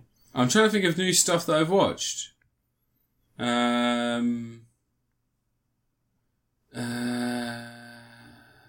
rewatched Alien vs Predator. That was... This is enough. No, you haven't been watching any new stuff. You sit there in your room with Netflix running continuously, and you haven't managed to watch anything. I'm just quickly... You can plan this all out in advance. I know what I'm doing, but... Well, look, I already reviewed Always Sunny in Philadelphia, and that's season 13 is now on Netflix. I've already reviewed that. Oh, actually, I do have a film that I can review. Or a game. I'll do a movie. Jesus Christ, fucking hell. I'll do a movie. Okay, so I watched a film with Asa Butterfield and Sophie Turner. You know, those are the British actors. Sophie Turner played Jean Grey in the X-Men movies. Asa Butterfield played Nightcrawler. Oh, yeah. Yeah. So they're both in a film called Time Freak. Oh, right. It's about a kid who's a super genius who invents a time machine because he gets dumped by his girlfriend and he wants to go back in time and perfect every moment of their relationship so they never break up. Freak. It's called Time Freak, isn't it? Jesus. So the whole film, that's the premise. And, like, he basically relives moments in time so that he makes a better decision because the decision he made initially was based on his own personality and his reaction to the moment. Knowing what the moment and what the outcome would be, he decides to go back and relive all those moments. It's as creepy as it sounds. Probably the only funny thing about the film is his best friend, who actually goes on a journey, whereas Asa Butterfield just continues to be a fucking creep and continue to edit every moment of his life. Just go back and watch his past life just wanking from the closet. Yeah, he could do. His best friend is basically, he is nowhere near as accomplished as Asa Butterfield because obviously he didn't create a time machine. And like he's... Wait, did he just create a time machine? He did. He creates a time machine based on sound. He uses sound to travel and he uses an app on his phone that links to the time machine. It's not some futuristic thing where time machines exist. No, he creates a time machine. He just makes a time machine. I did say at the beginning of this conversation, he makes a time machine. Do you know how much energy you'd need to create a time machine? Yeah. Well, it uses sound. Oh, that's entirely different. Do you know how much sound you'd need? It uses sound. Yeah. And an app. Yeah. So anyway. There's the app on the Android store. I might download it. I think it's on iPhones. Yeah, I'll download it. I'll go it. Yeah. But anyway, so Asa Butterfield's friend has basically been a fuck up. So every time they go back to different moments, the focus is always on Asa Butterfield trying to perfect his relationship and his friend helping him out. Butterfly effect. It's kind of like the butterfly effect, but if you could travel back and edit stuff in a positive way and you weren't going to kill yourself as a fetus. But somehow more creepy. Yeah, a lot more creepy. Somehow. So his friend doesn't focus on that shit. Instead, his friend just focuses on improving who he is as a person by the time he gets there. So, like, he's, like, trying to film videos for himself and shit like that. And he's like, they go back and there's a point where he's like, oh, what are you doing? And he goes, well, since you were doing your thing, I decided to go and do my thing. He goes, so what is your thing? He goes, well, I was playing this video game that I was really addicted to and I should have been studying.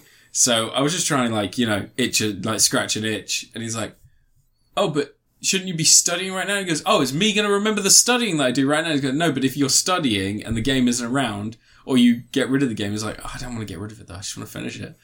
And like, the whole time he's doing this, he's got a cap on because he's scared he's losing his hair. So he's using like Rogaine. And then in the future, he like comes back, and every time he comes back, he's checking his hairline and stuff. He's like, it doesn't work. But inadvertently, he's making these decisions that like sort of open him up to weird opportunities. So like where he's saying like, I went to a party that night and I got drunk and I didn't study, and he's like trying to basically avoid going to that party, but they always end the moment as soon as Asa Butterfield's done his stuff. Yeah. So he's not always accomplishing the shit he wants. But he ends up accidentally starting a relationship with someone and like basically just putting himself in the right place at the right time. And they just change everything. And then Asa Butterfield comes back to a future where he didn't need to create the time machine because the whole catalyst is his breakup. So once they've completed their mission, they've actually corrected it so that he doesn't break up with Sophie Turner. He then doesn't create the time machine, so the time machine doesn't exist anymore. And that's where you get to at the midpoint of the film, or at least like... Well, that would create a time paradox, and you've got to just revert back to... Like 2/3 of the way in, you get to that point. And so he starts talking to her, and then she says something about how they've never had an argument. And that moment he sort of goes like, oh. And then he starts drawing up the plans again. And starts designing it again and creates another time machine. And he starts basically then, instead of it just being a case of he goes back in time and he does stuff to try and save his relationship in the future because he knows what the outcome would be, instead he goes back to stop them ever having an argument. And then it brings in an interesting idea that's never really looked at in the film, but he's addicted to travelling back in time at that point. So he says that there's one time he forgets to make the bed for like an hour, and she's not going to be back for half an hour. But instead of him going and making the bed with that half an hour he's got, he goes back in time so that he makes the bed the hour before, and then he has an hour and a half with nothing to do. Like, it's a weird thing where his mind, immediately, every problem is linked to use the time machine, which could have kind of been interesting. But instead, they both go... Well, everyone goes back in time, because apparently it's quite easy to use. Everyone goes back in time to the day he was hit by a car when he came up with the idea for the time machine. Very much Back to the Future, I know. And they end up agreeing to stay together, despite the fact she finds out he's had a time machine and he's edited the entirety of their relationship. So, I guess this is an incel movie? Yeah, it's weird. Yeah, I mean, I kind of recommend people see it just because that side character, he has about 20 minutes of solid material. Like, his job is shit, and every time they come back, he's just completely annoyed with the way his life is. Like, he was like, oh, so I still work at Sofa King. Cool. So, I finished college, but I still work in a shithole. And his manager's like behind him, he's like, we've spoken about this. I need you to come over it. And they go and they stand, and he's like, time travel like that in the back. That's like the funniest aspect of it is this guy's reaction. And like, it is his attempts to do stuff. Like, there's a part where he's like, because every time it cuts in, it's that same character from the point they travelled back. So obviously it's like you snap into the body of the person that's meant to be there. Yeah. So there's a scene in which he's helping this woman like move, and he's like really sweating. He's like, well, other me did all the work, so this is all right. But it looks like we're done in here. And she's like, yeah, we are done in here. And it's like, yeah. Yeah, and it's like kind of a woman that's always in the background, so it's almost like a tertiary character, the whole thing. Yeah. It turns out that she's actually like very much foreground for his life, and she's like, yeah, I'm gonna go have a bath. You want to join me? And he's like, I mean, have a ring or anything? All right, cool, like that. It's like it's an interesting aspect to this film that just isn't explored because they're focused on this really creepy relationship. Gross. Yeah, this is like sick freaks. Like I said, it's not so terrible that it's hard to watch, because when they're going through the moments, because initially he always sort of goes through like a test run. So like he'll go through the moment as it was at the time, and then he says like, this is the moment that I fucked up, and there's like a thing where he shows her and her friends this terrible movie. And instead of him going back and then just putting on a really shit movie that he knows is bad and he doesn't get so hurt about, he keeps making them watch the movie. And the friend's reaction is, the first thing he says as soon as they go back, he's like, oh, we went back to before we watched the movie. Oh, well, that's great. I guess the next 3.5 hours are going to be, and the guy's like, what? And he goes like, nothing, just confusing and upsetting. Let's watch this movie! That. And like, in my head, instantly I was like, just pick a film you know is shit and don't say it's your favourite film ever and have this heartfelt dialogue before, and then get angry afterwards because you're so upset by everyone's reaction. And there's like he goes back and they watch the film and then everybody's laughing about it and one of the characters says something that upsets him and he's like, no, it's fine. I understand your opinion. It's just my favourite film. So I thought I'd share it with the people I care about. And the guy goes, oh, I can see that actually upset you. I'm really sorry. And he's like, I have to go back in time because that's too good a reaction to me being upset. It's like, how fucked up is that? But yeah, apparently he's focused on one relationship. Yeah. Everyone else falls by the wayside. So even good relationships that he's formed with other people, no point in worrying about it. Let's get back in time. Yeah, it's a David Spade. No, it's not. It's a Rob Schneider.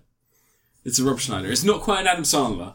It's down there. It's in the dregs, but it's not an Adam Sandler. There's some redeeming qualities to it. Like I said, I don't think the kid who plays his friend is the nerdy kid from Santa Clarita Diet.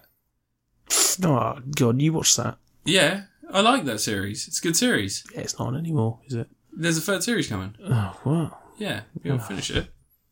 But yeah, the kid, he's actually really charming in that as well, and it's a similar sort of shtick. He's just like reacting to stuff as a normal person would. Yeah. So he does comment on shit that happens, like where everybody else is just like, they just go and grab brooms when someone explodes or something like that happens. He's just like, so we're just going to ignore the fact that people are exploding now.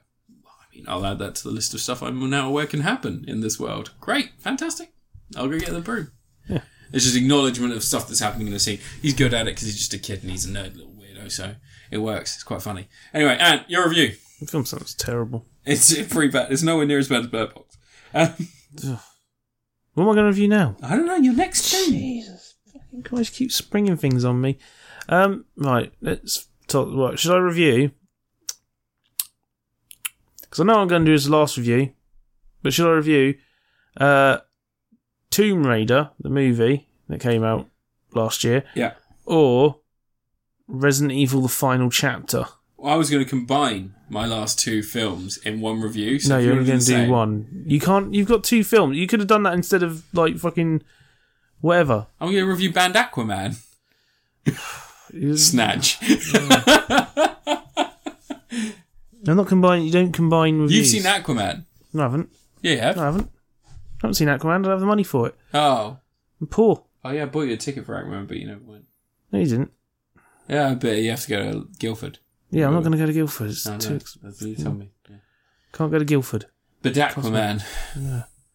Anyway, am I reviewing Tomb Raider or Resident Evil Final Chapter? I reviewed Resident Evil The Final Chapter and Tomb Raider before, but Resident Evil The Final Chapter I reviewed a long time ago, so I would review that one if I were you. That's the funnier of the two, because Tomb Raider is at least a competently made movie. It's passable. Yeah, whereas Resident Evil is a confusing, angry mess. It's terrible. It's so bad.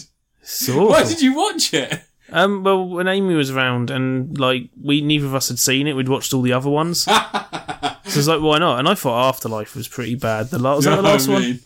Yeah. Yeah, that was the fifth one, wasn't it? Yeah, it was, yeah. Yeah. Because the only Tomb Raider film, like, the first Tomb Raider film is, like, it's schlocky nonsense. Mm-hmm. You can kind of watch it. It's got Michelle Rodriguez in it. That helps. You mean Resident Evil? Yeah, first Resident Evil. Yeah. No one likes Resident Evil 2, which is just... It Resident literally Evil has 2 cutscenes from the game play out in film like Tomb Raider does. I was going to say, Resident Evil 2, the only reason that people like Resident Evil 2 is because it kind of does Resident Evil 3. It's like Resident Evil, it's like a mixture of 2 and 3, isn't it? Yeah. And the third one I kind of like because they basically just did the Hills Have Eyes, but with zombies. Like, the third one was the desert one. Yeah, the weird desert one. It's kind of weird. It's not good. It's not good in the slightest. Yeah, Lyndon Ashby was in it, yeah. It's not good in the slightest, but it's like it's at least they went, oh, this is interesting. Let's do something different. And then after that, they just seemed to forget that was the thing. It was the desert wasteland. They just went back to regular zombie land. Yeah, they went to regular evil. Yeah, but this new one, like Super Apocalypse now, Milla Jovovich is out on her own somewhere, and she hasn't got superpowers anymore. They got taken away at the end of the last one. Apparently, I forgot about that. Yeah, she gets stabbed in the neck with a syringe and causes her to lose her powers. Yeah, fair enough. But she's still kicking all sorts of arse and stuff, and seems to be able to jump all over the place just like she used to, so whatever. But not many zombies in it. Zombies are kind of just a thing that happens every now and again. Like, they're not even... It's not one of these films where like the zombies are the threat. The threat is the crazy villains. And it's like, it just telegraphs every plot twist. It's edited horrifically. I was going to say, the biggest problem for me is that there is an action scene in which she's strung upside down. Oh, yeah. There's 70 cuts. There are 70 cuts. Yeah. In that 3-minute scene. It's not even 3 minutes. Is it not? Is it it's like about 30 seconds. Fuck me. Yeah. And then also there's the scene on top of the truck. It's about 50 or 60 cuts. She cuts his hand off instead of slicing his neck open. Yeah. And they leave the people in the back of the truck for ages. She just escapes and fuck those people in the back of the truck. The plot twist's just nonsense, and it's like it's got this ticking clock thing going on where it's all like, you've got 3 days before we're gonna. I thought the way they said it was that the last of civilization is going to run out in 3 days, like they had some predictive algorithm that was going to predict that the last human colonies were going to die in 3 days or something. But then later on, it's like, oh, we've got strike forces about to wipe out the last few colonies. And I'm pretty sure they never said that earlier on, but I could have missed it because this film. So there's a ticking clock, 3 hours, whatever. She's got to unleash a cure for the thing. The last 9 minutes of the countdown take about half an hour. There's you can stretch a time limit out in a film a little bit. And, you could cut between, maybe you have different characters doing different things at the same time, and that's how you can stretch out the time. But this focuses on her the whole time. There's a bit where it's like, oh, you've only got 4 minutes left to unleash the virus, and they have a 10-minute fight in a hallway. And it's just irritating. It's piss. And she releases the virus, and it's like, oh, it's going to take weeks for it to get around the world and kill the last of the zombies and stuff. And it's like, really?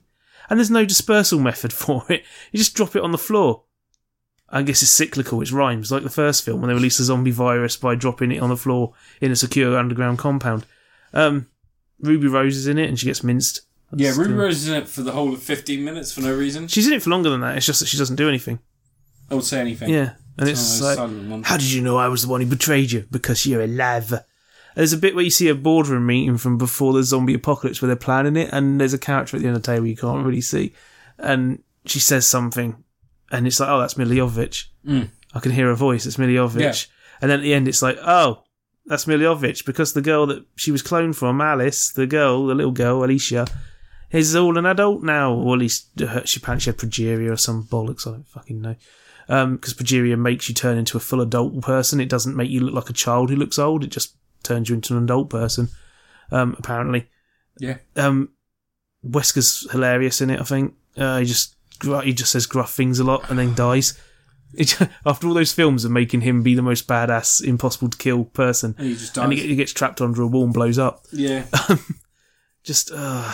And it's like, here's our main villain. He's not really the main villain though. He's a clone. Here's the real one, who's even more evil. He's evil times 10. It's good to see Ali Larter was back in it. Yeah, she was back in it for a few minutes for some reason. But it's just endless nonsense. I would see this. It can't go 4 seconds without something exploding and things being attacked. And there's a random ninja guy she fights in one bit, and he gets dragged behind a zombie truck. Yep. The bad guy goes, the bad guy brings all the zombies to the compound, to the yard. No, and damn right they're better. And he's there in the compound, and then 3 hours later, he's still bringing them through the compound. Yeah. Isn't it? I don't know what time was in this film. It's bizarre. I went to see this in the cinema. Why? Well, it was... You remember when I left Hydroelectric? Yeah, probably. The engineering job. I don't know. No one cares what job you have. When I left my engineering job, I one of your long string of Chandler Bing jobs. Yeah, when I left my engineering job. Yeah, basically. Yeah. When I left that job, my leaving drinks, they were like, well, we could all go to the pub. And I was like, why don't we all go see a real shit film? Yeah. And they were like, well, what's on? And I went, Resident Evil, the final chapter. And so basically my pitch was that we go see the film, we take in some whiskey, we buy some of those big ass Cokes as you go in, drink a bunch of the Cokes, and then pour the whiskey into the Cokes, just drink whiskey and Coke. We went and we had about 3 or 4 pints before we went to go see the film. So we were already a bit toasty before we went in. And then we bought beers as we went into the cinema and the Cokes and stuff because we forgot about the whiskey, and it was just a great time for everyone. And we got in there and there were about 30 people in there, all as confused and angry at every scene as we were. But every so often you hear someone chuckle because we were just making sarcastic, drunken remarks through the whole film. It was a bit like being in Mystery Science Theatre if there were just 3 drunk guys being quite funny. Yeah, you think that's what was happening. Everyone was really... Oh, no, honestly, we kept saying, like, it doesn't matter how loud we are, because if someone comes and kicks us out, they'll see we're watching Resident Evil and they'll say that's punishment enough. It doesn't matter. Like, it was just... There's a scene in which the priest guy who's collecting people, because there's apparently still quite a few living people in this world. Yeah. He's collecting people and then giving them a sermon in the underground of a bus that doesn't look big enough to have an underground. It's got a back section and a front section. But he goes upstairs to get to the top. No, just, what does it matter? and then he's up top. TARDIS. And then he's up top and he's talking to someone and someone's like, you know what? We shouldn't be carrying this many. He's like, you're right. We are carrying a few too many. This is going to delay the journey. And then stabs him. And I just went, that's a terrible management style. And just all these people laughing. This shit film we'd all paid to fucking see. It's ridiculous. No one watched it. It's got dragon things in it. It does have dragon things. And at the end, she maybe kills everyone. Yeah, no, she does. She like the zombie virus. Everyone's dead and she's back to life. It only killed the T virus in her. Like, all the zombies die, but it's like spreads around the world. This little tiny... there's still that flying thing. Vial. But there's still that flying thing. He'll die soon, sure. Oh, God, it's so bad. This is the problem with Resident Evil. I don't know how there was enough in that vial to spread around the world. Like, the zombie virus thing, like, if there's enough in that vial, like, you know, you take it like, oh, it zombifies a few people, and then they spread the virus. Yeah. That makes sense. But this cure thing is airborne, and it's in a tiny little vial. You forget in the third one, the virus for some reason destroyed water. Did it? Yeah, do you not remember? Oh, God. It dried the planet out. Did it? That's why there were so many deserts. It rains a whole bunch in this film. That's why there were so many deserts. Yeah, there's not deserts in the fourth and fifth one. There's a boat in one of them. They get on a boat. Yeah. They get on a massive boat and go into the ocean. Yeah. And then she picks up an umbrella boat and she picks up the radio and goes, like, if there's any survivors out there, come find us. Yeah. And then Umbrella's like, oh, there she is. She's using our radio. She's on the radio. Yeah. There she is. There's Mila Jovovich. I mean, Alice. These films are beyond dumb. I know, but they're still better than Transformers. This one was... No, it was hard to... We were laughing a lot at it. It is very... It's so bad. It's awful. And they're rebooting Resident Evil now. I know they are. Well, do you remember that George Romero wrote a script for Resident Evil? Yeah. Have you read it? Yeah, I think he was a producer on the first one, actually. Was he? Yeah. If you read executive producer type the script is not good. No, he didn't. George Romero doesn't write great scripts sometimes. No. Especially if it's something he's doing for work for someone else. He needs to do his own thing. Yeah. Especially at that age. The script was just bad. But no, let me make a Resident Evil film. Yeah, I'll do it. I would make it a full-on B movie. I would make a series. I'd shoot on VHS. Skip Resident Evil 1, because you don't need to do that. That's a haunted house movie, and we've got too many of those already. Go straight to Resident Evil 2, and have it be at the initial outbreak. And also, have it so let's just do Resident Evil 0. So all Billy, on a train. Billy, Bullet Time Billy. Yeah, I fucking love Resident Evil 0. All on the train. It'll be like we'll just remake Train to Busan and then change the name of it at the last minute. Just zombies on like the first 10 minutes of that game. Yeah, train. Have you ever played Resident Evil 0? Half the game's in the train. No, it's not. Yeah, it is. Who told you that? It goes back and forth throughout the train, then you end up in like the mansion again. No, the train is literally 15 minutes. It's more than that. No, it's not. It is. No, you collect the hunting rifle, you fight the scorpion, the train crashes, and then you're in Facility A. Whatever. It's I'm literally going to set the like entire 10, thing 15 minutes. in the train. That's what I'm going to do. Who told you it was all on a train? I don't know. Who told you them lies? I don't know. You never sees the train. No, you don't only ever see the train. The whole game is in the train. You're in like a castle. It's not the normal castle either. It's not the Spencer Mansion. It's a different one. But I'm going to make it all in the train. All right.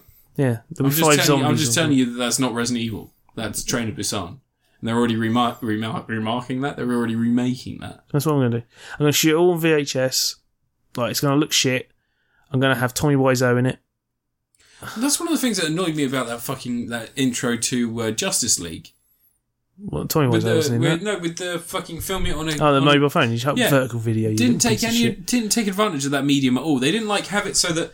Because... They should have had permanent video corruption around Henry Cavill's lips. No, I would have had it so that so there's a dead body. It was kind of funny because there's a dead body broken in half over there. And there's a spear in someone over there, and Superman's just like, hey there kids, how can I help? And he's like, he's just got blood on his shirt, just wipe it off like, hey kids, how can I help?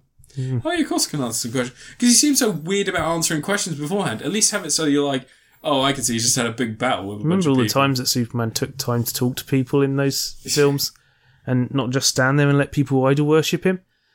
Resident Evil. I like that Mila Jovovich doesn't look like she's made of twigs anymore. Yeah? Yeah, she's got some muscle on her now. She's looks a bit more healthy. Yeah. It'd be good if Paul W. Anderson didn't cast her in every single film. He doesn't need to cast her in every single film he makes. I think the only reason I have respect She's for in this... Monster Hunter. I think the only reason I have respect for this movie in any way, shape or form is the fact that one of the stunt women, the camera crew that shot it, there's a scene where she's on a bike. Yeah. And she has to basically... it's like threading a needle. Yeah, there's a very specific stunt that she does. One of the camera women was hit by one of the... She was storming down there on the bike and the camera rig didn't rise up quick enough. Yeah. So she collided with it. She's lost an arm and she had her face degloved and everything else like that. Sexy. She's utterly fucking Yeah, horrific. she was one of the ones who was on Guardians of the Galaxy and stuff. She did like Yeah. like She James does Gunn was Nebula. talking about, I remember ages ago. Yeah. It's just stuff in Nebula now. But all in all, she is, that woman, like, if anything... She did that for Resident Evil final like, chapter. people almost lost their life for this. I mean, you forget about the fact that Hangover 2 had someone die. Yeah. You know, like, people die making these movies and then, you know, I know it's a fucking joke, but Jesus. It's fucking not worth it. Don't risk your life. Yeah, he's for this doing a shit. good film. Yeah. Make sure you're working with Spielberg, not Paul W. Anderson. Yeah, just like play Nick Nolte's liver in something. That's how you want to risk your life. Yeah.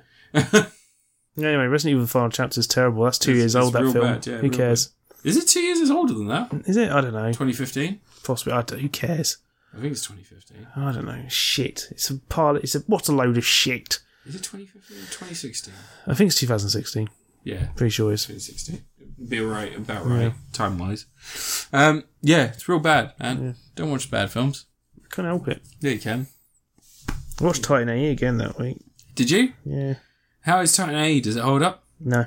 No? It's quite clearly missing a lot of scenes. Yeah. Matt Damon's still in it? Matt Damon. Yeah, he just says Matt Damon all the time. It's weird. Anyway, you review your last thing. Okay. So I'm going to review something very close to my heart. Mm-hmm. Very close to my heart, Ant. What do you think it is? It's Aquaman. It's Aquaman, Ant. Aquaman, a film about Fishman. Yeah. Oh, so, yeah. Aquaman, for those who don't know, is a DC Comics character who famously fought with the Justice League. He helps them out, doesn't he? What are Aquaman's powers, Ant? Do you know Aquaman's powers? He's pretty strong. Yeah. Can talk Why is to he fish. strong? Why is he strong? Should we do this? We'll talk about it He's properly. got special powers. No, do you know why he's strong? Because he grew up on the ocean floor and the depths have made him stronger than a normal human. But he's not human. He's half human. Not than humans. He's half human. He is. Do you know that he can swim underwater without breathing? Yeah, well done. Jason Momoa can do that in real life. And what else can he do, Ant? He can eat flowers. Yeah, he does that. Yeah, what else can he do? Talk to animals. Talk to fish. Talk to fish. Talk to fish. He doesn't really talk to He fish. asks them, and they help him out Yeah, because they're his friends. He doesn't talk to fish. He sends out a wave, and then they respond to it. Yeah. So this is a bad film, man. Well, you're wrong because it's made $1 billion at the box I know it's office. made $1 billion at the box, so it's Suicide Squad. And people enjoy It's a bad movie, and it is a bad movie. Yeah. It's an objectively bad movie, though. And I'm saying this All right, as... Mauler. With your, if it's objectively bad, you can't like this film. Here's my 7-hour fucking YouTube video about why you cannot Here's my introduction for 3 hours for why you cannot like The Force Awakens. Even when I say a film is terrible, I give it some credit, as seen in my last 2 reviews. I was positive about aspects of the film. I don't completely naysay a film. The problem with Aquaman is that I was kind of looking forward to this because it looked like it was going to be fun. And it looked like it was going to be a bit silly. And then it's just so bland. I can't get behind it. That's the problem. It's just so bland. So nothing. It's like the equivalent of gruel. It's not, there's sustenance there. Just paid off Marvel. I'm a shill. Yeah. So let's go over the story. So Aquaman, it follows his origin. So we do get the origin in there. So essentially, Mera, the Queen of Atlantis, she runs away, falls in love with Jango Fett. They have a baby. It's Aquaman. Fair enough. Then she is taken away by other Atlanteans because she went to the surface and bred with a human. And so she's cast off to go and be executed because they don't want her fucking guys. and he's left to raise Aquaman on his own. And That's okay. then his brother, Aquaman's brother, his half-brother, Ocean Master. It's a good name. He's decided that he's going to attack the surface world. Emu. All the characters have weird names. The real names are all like Orm and Gorm and yeah. Orm, Mira. Because Aquaman's proper name is something funny as well. Orin Rad. Yeah. That's Silver Surfer, but yeah. Yeah. So basically, yeah. He is a man of two worlds, and he his half brother has decided that he wants to attack the surface world because he believes they're polluting the sea, which they are, and he thinks that eventually they will discover them and they will attack, or they will decide that the sea is theirs as well and try and take it. To help him unite all these other nations, these underwater nations, which we're going to get to in a little bit, he is going to hire Black Manta, or Black Manta before he becomes Black Manta, who is a murderous pirate. They hire him to steal a sub and then attack a council meeting between Dolph Lundgren and Orm, or Ocean Master, who are discussing the coalition of underwater nations, basically. So Orm kills the submarine and says, "Look, Dolph Lundgren, if you give me your people, if you help me out, then we can defeat them. We can stop this happening because they're already mounting an attack." And that's basically the plot of the film. It's their action against the surface world to try and,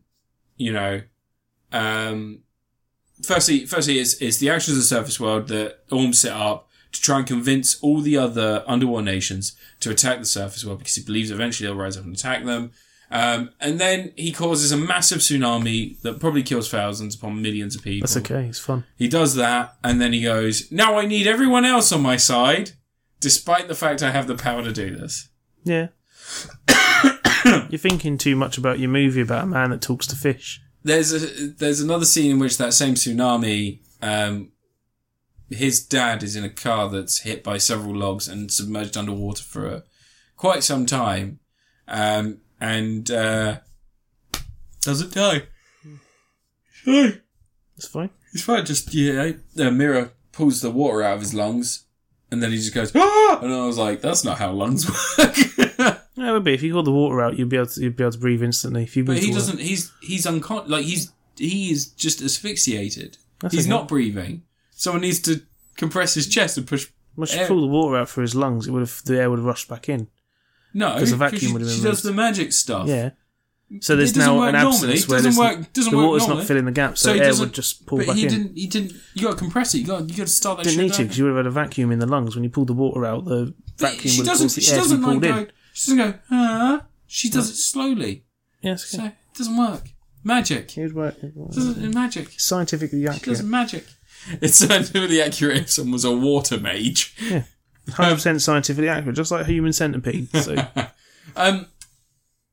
The bad is that this is just, every moment of it, there's lots of needless CGI, and there's lots of scenes that, like I said, the tsunami,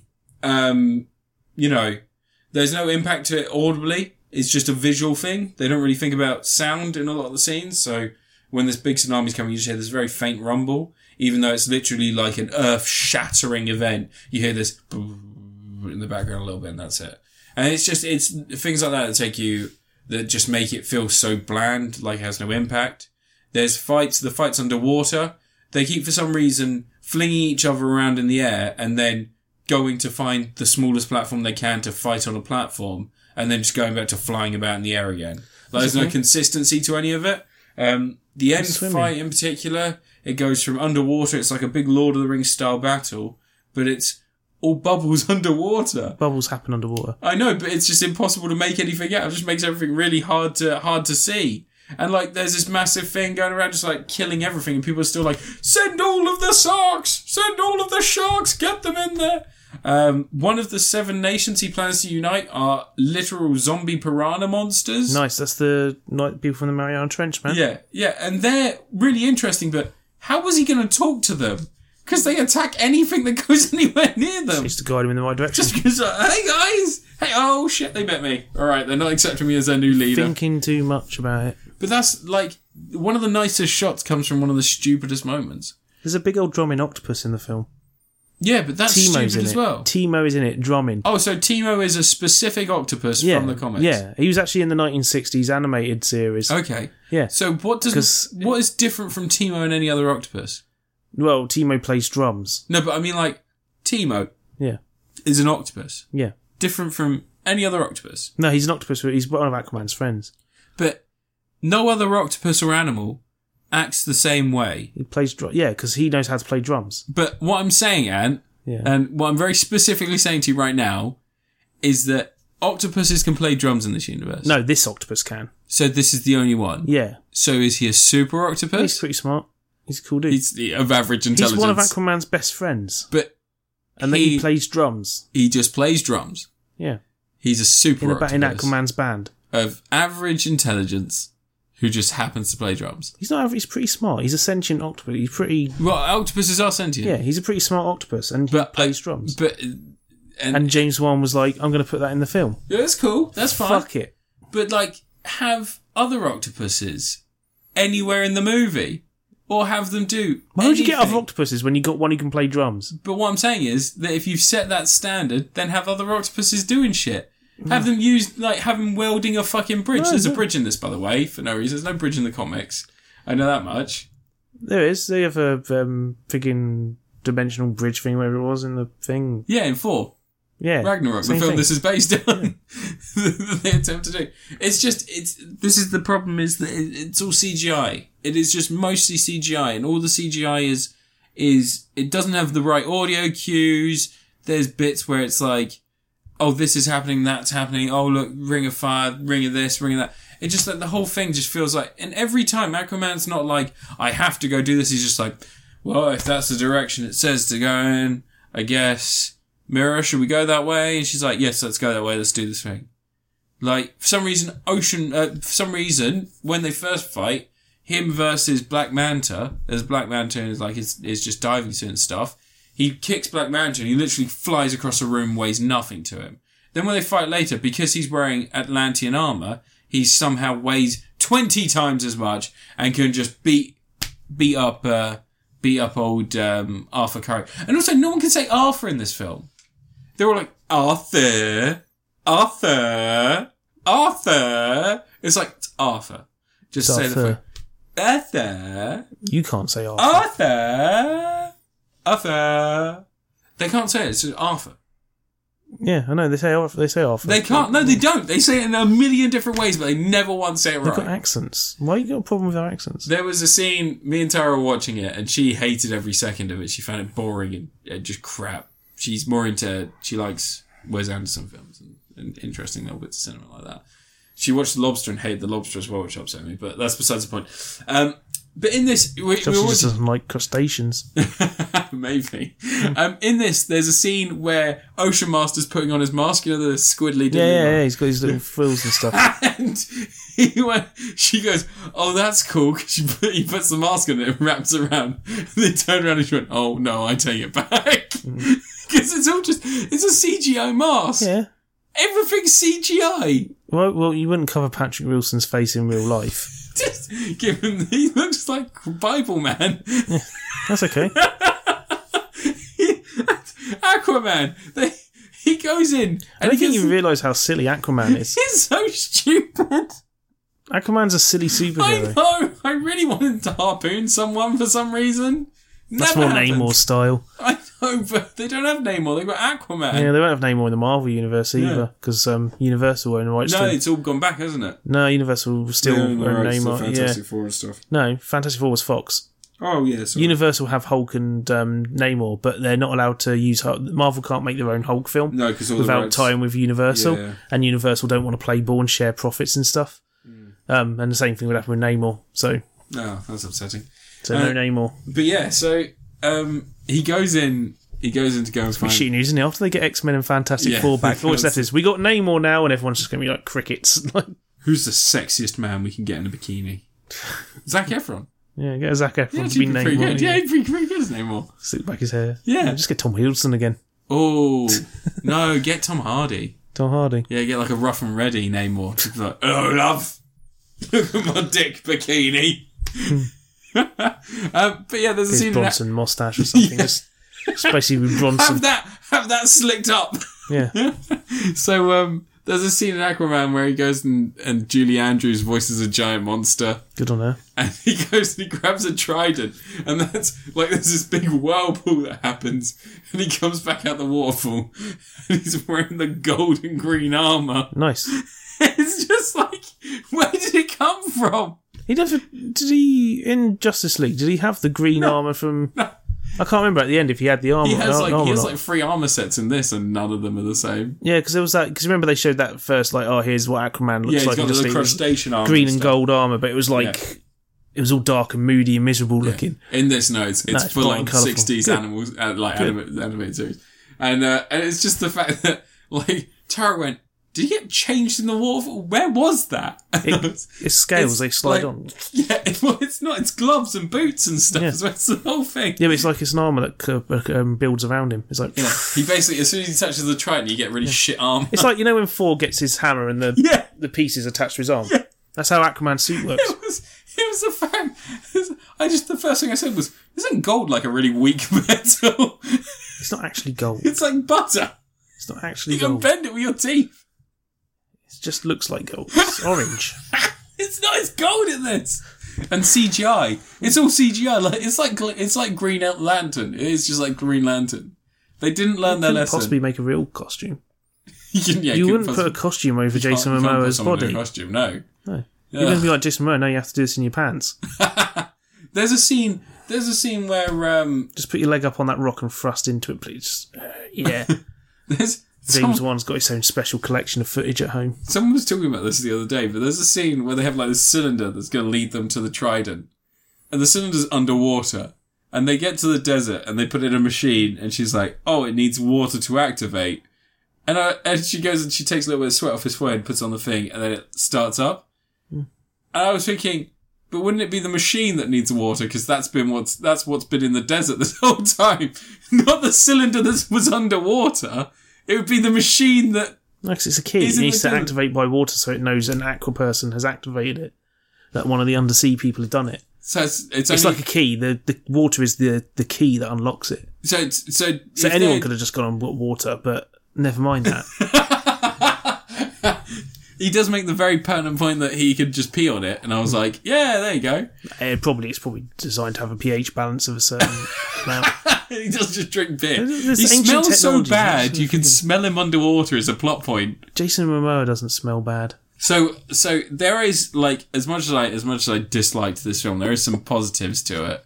Like, James Wan, you can see some of his ideas in there, which is nice. Because he's a very, like, when he does Fast and Furious, he's very good at getting shots in. There's a horror director, you're thinking of the other one. Not James Wan. James Wan didn't do Fast and Furious. He did a Fast and Furious film. Did he? Yeah, like 7 or 8. I can't remember. James Wan does the horror films, though. He's the one who did... he's done horror films, but check his name. Conjuring. Where everyone just give out in a second. He's just going to do a bit of research. I'm going to talk about things I liked in this film. So some of the shots are Conjuring 2. There's incredible. There's another James... He's James Wan with brackets 1. There's another James Wan that beat him to it. Oh, really? But no, because he did Saw and stuff. He did Fast and Furious and stuff? Probably Furious 7. Yeah. Yeah, Furious 7. I said 7 or 8. Yeah, that's the only one he did. Oh. So, yeah, there's some really nice... He's more known for Saw. There's some really nice shots in this. Doggy Heaven. He's clearly a director who... Oh, shit, yeah, Death Sentence. That was alright. Good film. That was Kevin Bacon. Kevin Bacon, yeah. Kevin Bacon, John Goodman. Yeah. Yeah. He's a really good director for shots. Some really nice shots in this. There's one that's in the trailer already with a flare going down into the deeps. And you've got the denizens of the deep and they're all just like going down and fucking attacking people. Denson Mac. Yeah. Denson Max. That's a really fucking nice shot. There's an underwater island covered in dinosaurs that's glossed over very quickly. That's Dinosaur Island. Yeah, it's like an underwater. Yeah. They have to swim down and then they go up a little bit inside of a underwater hurricane. Yeah. And then it drifts them into... That island comes up to the surface eventually. But that's Dinosaur Island. That's where the losers came from. Not the Losers, as in they did the film The Losers, Yeah. because that's Vertigo Comics, isn't it, or something? It's Yeah. not technically DC. The Losers were like the World War II team that all had superpowers. Oh, okay. Yeah. But it's also where the Justice League have their DC New Frontier. It's where the whole finale's built around. There's I think the island had like a sentient alien thing controlling the dinosaurs on it or something. And it was going to put prehistoric creatures all over the world. Oh, cool. Like, Dinosaur Island's fucking great. Yeah, they go there for 5 minutes and that's There's it. a Dinosaur Island in Marvel Comics as well. Yeah. And it's been alluded to between certain writers that they exist. They're both like a tether between the two Marvel and DC worlds. All right. The dimensions. But yeah, there's that for like 5 minutes, and for a second I remember Deep Rising, the end of Deep Rising. That was kind of nice during this Aquaman movie. There was a very 90s shot. So there was at the beginning. There's a scene where Aquaman's drinking a bar with his dad, and like this big biker guys come over and they're like, "Hey there, we're bikers. Are you that Aqua guy?" And he's like, "Yeah." And it's like, "Can we take a picture?" And he pulls out this pink bedazzled phone. So it's clearly like, it's that horrible 90s joke of the big burly guy happens to be an effeminate man. Let's take pictures of him. Oh, he just got a nice phone. And it starts with Jason Momoa looking really pissed off, and then it suddenly just cuts to Jason Momoa in real life being held up by these guys and being just a fucking drunk gypsy dude, which is kind of fun. There's a very well shot action scene in the beginning where it's just a camera that spins around. Like the scene in Power Rangers where he's in the car and the camera spins around. Yeah.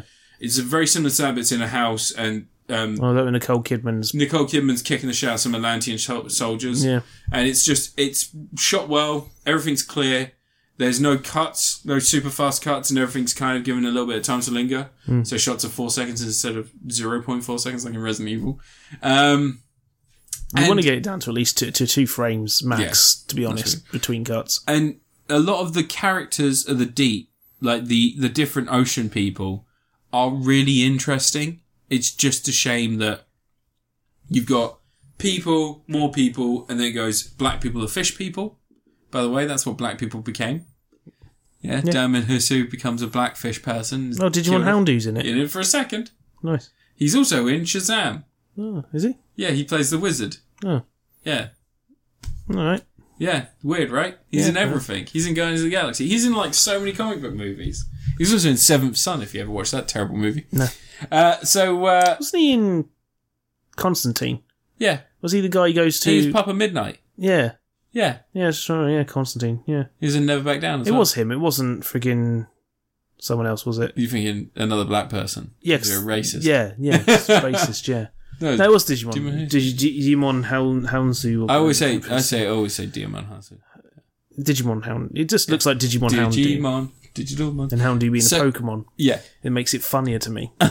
Digimon. Yeah, so despite the fact that it's a lot of CG and stuff like that, there are some nice shots like, as I said, the tsunami scene. It's not bad just because it's CG. No, it's not. It's just, if you can't combine CG with acting and audio cues, then you get a bad movie. It's so bland. You haven't seen it. I think your opinion of it is based on, or at least your expectation of it is based on what you've heard other people say. And as much as I like a lot of the people that are saying the things that you probably expect from the film, and almost every reviewer that I listen to has said, this is big dumb fun, I disagree. It's just, it wasn't that fun for me. I think you're just miserable. It's overly long. It relies heavily on CGI to the point where it's a detriment. That's okay. The audio cues are missing all over the place. As I was saying, the scene in which that big tsunami is coming over is just fucking great. It looks incredible. It just doesn't sound of anything. There's no sound. There's no presence to this thing. And the way he reacts as well, he's still driving on. He's like, oh, right, there's a big tsunami. It's stuff like that. And it's horribly scripted. It's horribly paced. The bad guy, Black Manta, he goes, they go onto a boat, a submarine, they kill most of the people on board. Biker Boys. They kill most of the people on board the boat, and then his dad, because his dad's an arsehole, gets beaten up and then trapped under a torpedo because he shoots at Aquaman. He's in Deep Rising. Who is? Yeah, he is. Yeah, he is. He's got one of the minigun things, yeah. Nice. He gets taken out pretty early on, though. Stargate, no. Yeah, he plays one of the guards. Plays one of the guards, one of the Eagles. Yeah. It's just, Black Manta, his dad gives him a knife and he says, son, we're doing this. It's like, we just killed a bunch of people. And then when Aquaman doesn't save either of them, he's meant to be the bad guy in that situation. But in reality, he was shot with a grenade. These people just murdered a bunch of guys for no reason. And then Black Manta's like, you saved my dad. And he's like, why would I save you? You're a pair of murderers. Underwater pirate murderers. Black Manta's not going to be like, that was mean. No, Black Manta should be like, well, I'm going to try. It's not like it's Superman. He's not expecting Aquaman to be Superman. Superman would have saved him no matter what. He is. He's like, save him! Yeah, Save him! but Aquaman wouldn't give a like, shit. Well, no, Aquaman, like... You should know that about Aquaman. Aquaman later on, apparently that's kind of meant to be a lesson for him, and he's meant to be like, I'm meant to save everyone. I was like, yeah, no, he's not a hero. Don't save murderers. Superman would save murdered a bunch of people. Apart from when he chucked that crime lord through a freaking wall after he murdered Jimmy Olsen. Do you think that Superman, when he just drops people off in prison, they actually get put in prison, or do you think they just walked out? He's got no charges. He's not a cop. Charges. There's the law. Aquaman is... Book him. It's a pretty bad He's film. a cop killer. I didn't like it. I know why people like it, and there are some elements that I enjoyed, but just overall I was just disappointed. I really wish they'd done more, and I wish there was more there, and I wish it was more focused. Basically, I think that there was no way for this to be a win for them. Not 100% for me anyway, because you hate DC and no, I like Shield. DC Comics. In fact, one of my favourite comics brands are Vertigo, an offshoot of DC. DC brought Vertigo. Vertigo existed beforehand as a British comic book company. But like, look at Swamp Thing and Animal Man, two of my favourite characters in any superhero book, and they can't even get like Superman right.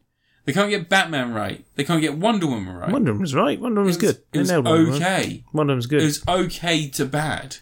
Because you hate women. No, I don't. And this is bad to okay.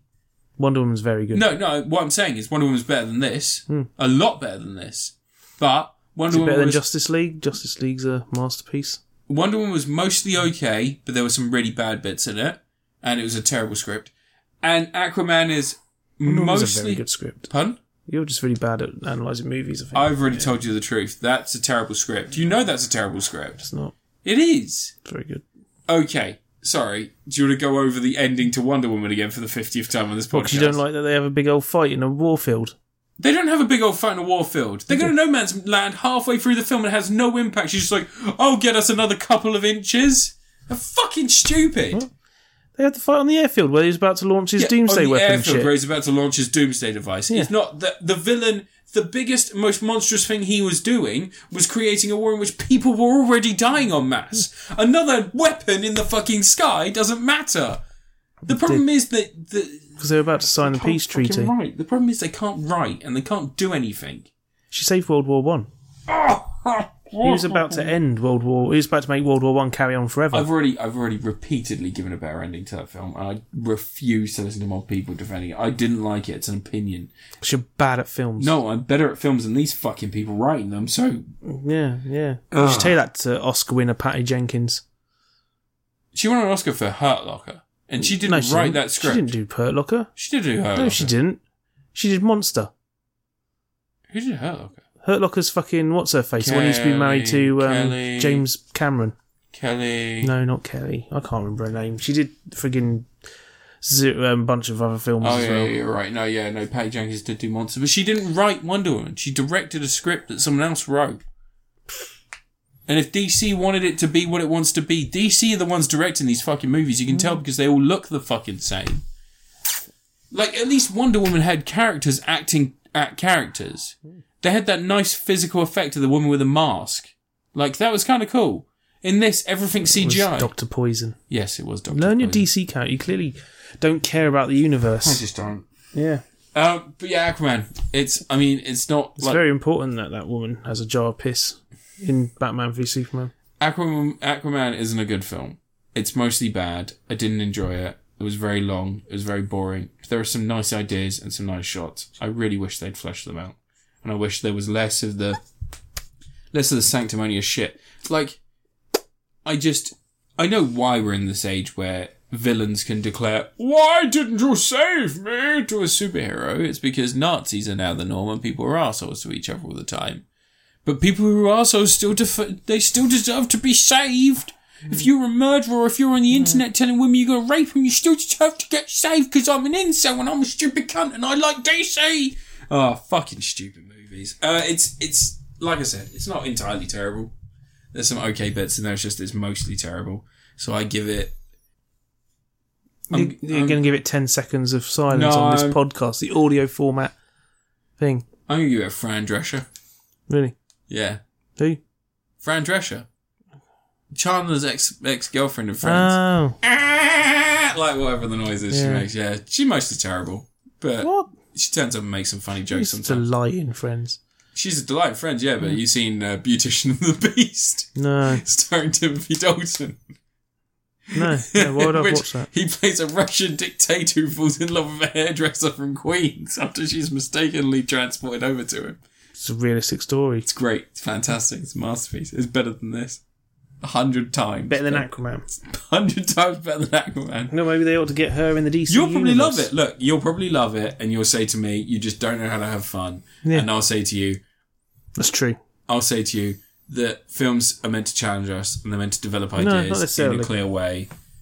All right, they're meant to develop. You need to get to the age where you stop caring about what's good or not and you just start enjoying things just like that. Yeah, but I do enjoy stupid shit all the fucking time. You should try watching Power Rangers non-stop. I watch Power Rangers with Non-stop. you. Every time I come in here and you're watching Power Rangers, I say, oh, that's pretty cool. And whenever we're watching Power Rangers, you were like, oh, this is just a villain that, he switches their genders and one of them kind of likes it. And I was like, that's actually pretty cool. That's Super Sentai. Yeah, but they're That was challenging. Kaito Sentai Lupin Ranger Yeah, I'm versus sorry. Koisatsu Sentai Pata Ranger. Get it And right. Whenever you watch those things, I don't say to you, oh, you're being a bit negative about this. I say, like, this doesn't look great. There's never been a bad episode of Power Rangers. But see, the problem is that I respect your opinion very much on those things because you watched loads of it and that's it. Yeah, someone has to. They do. But when it comes to these films, like, I know when something's fun. I liked the Power Rangers movie. It's not like it's an okay movie. Like, it's an okay to good movie. There is good stuff in there, and for the most part, it's okay. It sustains its momentum. There's pacing. There's ideas, and there's clearly defined aspects and rules to the universe it exists in. I liked it. I thought it was fun. And then I go and see something like Aquaman. It's a similar sort of movie, and it's just bland. You're scared of water, though. It's just bland. Yeah, well, I am, but that's besides Yeah, the exactly. point. This is the but thing. it's not like I'm sitting there going, "Oh God, no water." It's like I'm sitting there and I go, "Why am I so bored? Why is there no impact to anything?" Like, You and your fear of I can't keep going on about how bland and how boring it is at 2 hours and 30 minutes. And I can't keep defending my opinions. Why is it 2.5 hours long? I don't know. It's fucking Aquaman. It's so stupid. Should have been 90 minutes and done. I know. There should be one plot, and it should either be Black Manta or Ocean Master, but there's Black I'm going to Manta make a and DC film, and my DC film is just going to be just some standard drama shit, but the only thing that comes from it is that Steel is part of the DC cinematic universe. You could make a one DC film, what would you do? Well, DC film? Yeah. Probably Vigilante, but they wouldn't let me do Vigilante. I'd do Animal Man. I'd just do Animal Man. Yeah, no, because you could hint. Like, Manimal. They want their... Yeah, I do Manimal. I've still got my Manimal script. Manorak. If Will Ferrell contacts me, I want Matt Berry in the lead as Manimal. And I want Richard Ayoade as his man Butler Higgins. And I'll make it. I'll do it. And also I want Kirsten Wiig as his love interest, because she's pretty good in everything. I'll make my Manimal film one day. Yeah, go for it. You should do it. You should kickstart it or something. I don't want to kickstart. I'll just send it to Matt Berry and ask him if he wants to do it. And I'll be like, Will Ferrell, look, I made you a good movie. It's a win. Do it. Could do it for I think you probably do it for under 5 million. There's no massive special effects shots. And When it turns into an animal. he does, but the animal... So, I don't know if you watched Manimal recently? No, strangely, that's not something I've watched. I watch it every so often. Make Tara watch it sometimes. So Manimal, the funny thing is, it's all stock footage. Yeah. So, and whenever he's fighting a bad guy, it's always stock footage of an animal attacking some amorphous blob or something. It's never like the villain. So what I was thinking was that you would have fights in which you just chuck like a meat-stuffed mannequin at a puma, and then the puma would just tear the shit out of it. But then also the romance scenes would be exactly the same. So when Kirsten Wiig falls in love with him, there's just a puma on a bed, and they throw a mannequin, and he claws the shit out of it. And then it cuts to him and her smoking, and her hair's a bit messed up, and she's got some scratch marks. Like, I'm sorry, there's a bit of a manimal in the bed. That's it would just be like it'd be like Garth Marenghi's Dark Places essentially. That's most of my script. I'm already hearing Mark Kermode talking about how bad this film is. That's the worst thing he's ever seen. I watched Manimal this week. Yeah. Following on from miserable. What was the no? It wouldn't be. It'd be so much fun. It'd be just happiness. Oh, and did like Holmes versus Holmes and Watson. It'd be like stock footage of ants as well. just going, falling right in line here. Just goes along. It'd be great. Don't worry about it. But yeah, so Aquaman did not like it really. Some fun bits, but for the most part, it's real bland. Yeah, talk about 40 minutes. I did. Sorry. It's Bird Box and that have been my pressure points, haven't they? Your last review, Ant. Fuck's sake. Sorry, bud. Right, well, I'm going to have to review Lemony Snicket's A Series of Unfortunate Events Season 3. How was it? It's alright, pretty good. Yeah? Is it a good ending? Well, it's like, the thing is, with Lemony Snicket's A Series of Unfortunate Events, there's not many episodes in this series, and the last episode is like a sort of afterthought type thing, because in the books it's like there's a last addendum book, and it's like a mini story, and that's how it ends, with this there's like an epilogue. Yeah. For the whole thing. And another thing with this series is that like it wasn't quite as good as the second series, which was really friggin' top-notch stuff, because the second series is like a whole bunch of really memorable episodes, and there's a real progression of the characters as they start become, having to do more morally dodgy things every now and again. We have to keep questioning their morals more and more, and it carries on in this series a bit. Yeah. But this is the end point of it. And they sort of split the series up in good places though, because the whole last few books is more about like maybe there's more to the whole situation than even we know and all this, and more to Count Olaf than we think and all this, and maybe he's just seeking approval from someone else and all this sort of stuff. Yeah. But the thing is, the second series was just really solid set of episodes, and it had Sarah Rue in it, which is always good. He had friggin' Nathan Fillion and all that sort of stuff. Yeah. It's a good set of cast and everything. And the first series kind of, like, it's really good, but a lot of it, you're constantly being reminded that you've seen a lot of it from the film that they did. Because the first 3 stories were what the film was made up of. So the second series was 3 of that. This new series, though, I'd probably say only one of them has, like, a setting that really works brilliantly well for me, which is the whole submarine episodes. There's like them in a submarine with this young girl who's a captain, and she's the captain of the submarine because her captain went off somewhere and never came back. So she's been piloting herself along with Phil, who was in the lumberyard in series 1. He had all sorts of accidents and stuff. Yeah, he got crushed. He lost a leg, didn't he? Got his leg squished. But apparently that wasn't what made him lose his leg. Something else made him lose his leg later, apparently. Oh, right. He's just really optimistic about everything. Poor bastard. Yeah. So there's like, that's probably the best set of 2 episodes. The first one is A Slippery Slope, which is the one where Olaf's on the top of the mountain with Sunny, and he's got her kidnapped, and there's this whole thing where they say Sunny's not a child anymore, she's not a baby anymore, she's grown up and she's going to take, Sunny insists on being stay behind so she can spy on him and all this sort of stuff, and Sunny's now played by like a toddler. It's just like between shots from the end of the second series to the start of the new series. She goes from being a little baby to a toddler. And it's just like, oh, she's grown up now. And all this. And it's also brought in the whole Quigley Quagmire, the other Quagmire cousin, because they've heard someone survived the fire and they assume it's one of their parents, but it's not. It's the third Quagmire child. Oh. They weren't twins, they were triplets. In the second series. Yeah, because they weren't twins, they were triplets. Yeah. And that's in the second series, it keeps mentioning that there's, there was 3 of them. Then they're not, they're twins now. They're triplets.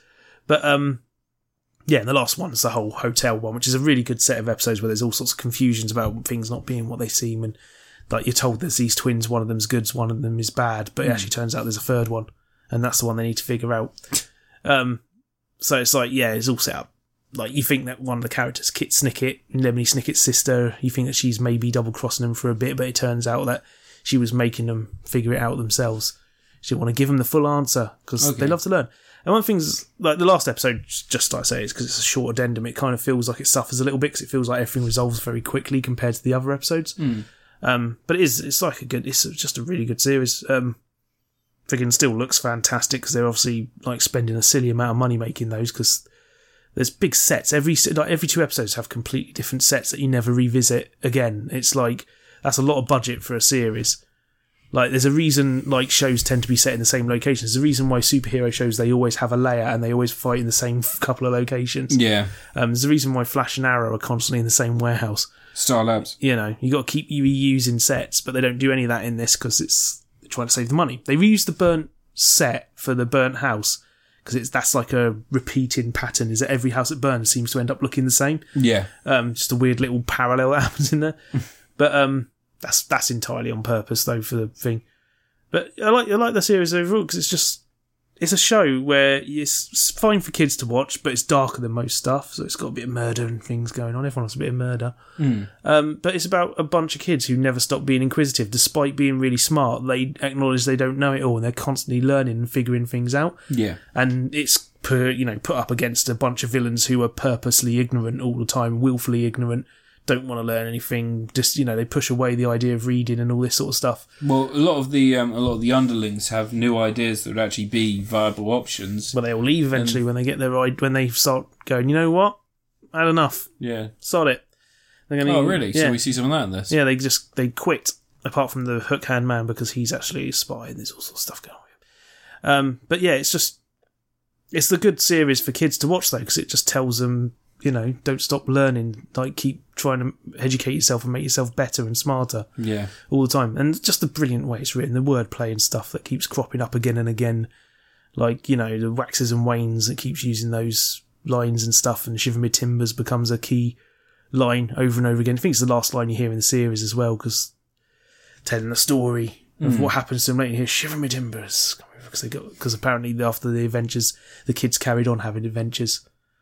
Like after the book ends, but we don't know about them because we only know about these 14 stories that happened, or whatever it was. Yeah. But yeah, that series has been great, and it's over now, and there's no more. And any normal TV show would have tried to invent a whole bunch of other ones, but I don't think without the author's help they could have done something that would work as well. Because he's got a very specific way of telling stories and humour and wordplay and things like that. It's very intrinsically, whatever his name is, I've forgotten his name. He's not Lemony Snicket, obviously. Lemony Snickett's a character. But the writer, I can't remember his name. Friggin' Dan something, Doug something, I don't know, whatever, fuck him. The guy who writes it, probably. No, Doug Bissett's a character in The Good Place. No. Yeah, no, sorry. But, yeah, if this was a regular TV show on a network, they would have been, planning season 4 now. And there'd be all sorts of, new adventures and stuff to go on. Yeah, it'd be the adult adventures of the Baudelaire... But they're still children. They're still children. The adult adventures of the Baudelaire children. But they would have gone, because the book at the end hints that they had more adventures, so now we do the adventures. They won't do that. Netflix is, we're done with it now. That'll be it, because Netflix don't have they don't need to make another series. They get more subscribers by putting more new stuff on, so it benefits them to end the series at the right point and make something else. How many episodes are in the series? This series has only got 7. Oh, that's not bad. Yeah. It's because each story split over 2 parts for the last one. Last part's got Peter McNichol in it. Oh, really? Yeah, nice to see him there. Took me a while to recognise him. And there's 2 characters they introduce in this arc who are the real bad guys overall, who'd never come to justice. They never face justice. They get away with everything. It's like the woman with no beard but hair and the man with a beard but no hair. Is Richard E. Grant playing one of them? Yeah. Oh, that's cool. He's doing really good. I heard he was in it and I was like... Yeah. He's just great, because I was like, I recognise his voice. He doesn't look like him. He's wearing a prosthetic nose and skull cap and a massive beard, so you can't tell it's Richard E. Grant. That's hilarious. At all. But, I recently watched The Secret... No, not The Secret of My Success. What's the one where he's getting ahead in advertising? Oh, yeah. He had to get ahead in advertising. He's got the boil. Yeah, it's a great film, that. Really fucking good. Yeah. Really weird British film. Yeah, classic. I remember watching that years ago when it was out. I watched it, because I remember seeing it when I was a kid, but I didn't understand it, and then I saw it now. Yeah, that's an awesome film. It is really good. Good old Richard E. Grant. Yeah. But, I'd definitely say, obviously you want to finish it. If you watch the other 2 series of Fortunate Events, then you probably should finish it. It's only 7 episodes, won't take long. It's on. Yeah, it's on Netflix. I'm definitely going to watch it. I think the next few weeks are going to be very big Netflix time for me, because we've got The Punisher next week. Oh, yeah. We've got Punisher next week. We've also got the release of Glass next week. That's not on Netflix, it's cinema. No, it's going to be in cinemas, but I'm going to go see it. I wouldn't. We've got Titans. I've heard bad things about Glass, but I'm still going to go see it. Hopefully they do something with Bruce Willis. Probably won't. James McAvoy. I rewatched Split recently, and James McAvoy is really good in that. But it's just the actual representation of mental illness is really bad. It's still nowhere near as bad as 13 Reasons Why. Another Netflix season coming back this year with season 3. Yay! Fuck's sake. Stupid cunts. But yeah, it's... it's going to be an exciting time. Punisher, Titans, this. I've got other bits I need to watch as well. You don't have to watch 13 Reasons Why. You can just leave it. I'm not going to watch 13 Reasons Why. I'm going to watch Punisher, Titans, and this. You're going to be reviewing it. Yeah, I probably will. Yeah. I'll probably get real angry about it again. Because you just stick it on, you'll watch it, because you just stare at whatever comes on. I'll get real angry at it again, and I'll get real pissed off. I'm hoping they're going to put Young Justice on Netflix, seeing as they got that thing with Titans. It would make sense. Yeah. You know, I imagine that's how they're distributing them outside the US. I reckon... I don't think Season 2 of Young Justice was ever on Netflix, though. I'm pretty sure they only ever had Season 1. I thought it was on Amazon. How did Season 2 of Young Justice end? I didn't watch it. I didn't watch any of Young Justice. Because I know it was on Netflix for a while and they cancelled and they moved it to Amazon. I can remember... Young Justice, the first season, is amazing. I can remember when Young Justice was on, I was reading... I might have to look over the episodes and see if I've watched them all. When that was on, I had just started reading Blue Beetle, the newer series of Blue Beetle, and I just could not get into Young Justice. Young Justice is great. I heard good things. I was looking for that sort of TV program. It's just when I was reading that comic, so I got really into that, and I was catching up with Invincible as well. And I was just looking for something maybe a bit more elevated. I ended up watching some of the better episodes of Justice League Unlimited instead of that, because that's one of the best DC series. Yeah, Justice League Unlimited, Batman the Animated Series. Brave and the Bold's apparently good. You've told me that a few times. Yeah, it's fucking hilarious. I'm going to try Best version of Aquaman ever. I watched all of that Spider-Man. What was it? Spider-Man Unlimited? Spider-Man Ultimate Spider-Man's really Spider-Man. good. Yeah, I watched all of that. That's pretty good. Although Eddie Brock is... No one ever evolved to that character. And Tom Hardy did. No, he didn't. He's so bad in that film. That film's fantastic. That film is just not fun. It's great. See, a lot of people say that film's really fun, but it's not fun. So you don't know how to have fun. No, I do. So it's proof. It's not a good film. You can't enjoy Venom. No. the film that thinks it's Spawn, and that's why it's hilarious. Todd McFarlane said his Spawn film's going to be humorless and dark, and I'm like, have you ever read Spawn, Todd? So I made the joke. I made a joke to a friend recently. I was like, "Oh, have you seen Venom?" They're like, "No," and I was like, "Have you seen Shaun of the Dead?" He's like, "Yeah," and I was like, "Well, that's pretty much the same plot, but done better. Because Shaun of the Dead is the same. Shaun of the Dead is put into a place where there's this horrible thing happening, and he can either evolve and adapt to it. What? There's a film where a character has to evolve to a thing that's happening? It's a horrific thing that no one can explain, no one can give. Yeah, I remember the bit where Shaun got his alien symbiote powers and stopped a rocket from going into space and all that. No, at the end, you think there's a resolution, you think everything's cleared up, and he goes to the shed and he's still there. In Venom, you think everything's sorted out, everything's done, and then Eddie starts talking to Venom again. Yeah, it's exactly the same ending. Yeah. Even as a scene in a shop several times that illustrates the difference between the character at those moments in the film. That's okay. That's that's storytelling. Yeah, you just copy other It's films. More proof that Venom is really well told story. Because Edgar Wright shots. Yeah, what about when fucking Woody Harrelson turns up wearing a clown wig? That was amazing. Yeah. That was my favourite part of the film. Yeah, because I was like, I hope when he turns into Carnage, he's just got the wig. Still there, the coppery pubes. Yeah, it was fucking unbelievable. One of the things I didn't understand is. They're like. I think they knew what they were doing. They knew they were making shit. They must have done. It's where they're like, follow us, and he's like, apologise to Eddie. Why are we here? And he's like, shut up, man. We're going inside. I was like, do you have to talk out loud all the time? Because people are going to notice you're fucking nuts, man. Yeah. And the prison guards are just like, this is absolutely fine.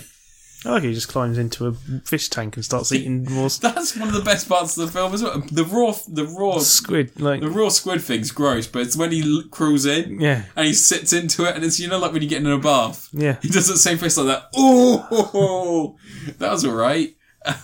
Film's fucking hilarious. It wasn't. It was just funny. A bad film. No, we bite their head off. No, we don't bite their head off. That's inside me now. It's like, I think clearly they wanted to do Lethal Protector and they couldn't get the rights to the Spider-Man, so they were just like, fuck it, we'll just make it Lethal Protector, but we'll just tater tots and chocolate. It's fucking funny. That in fight is atrocious, though.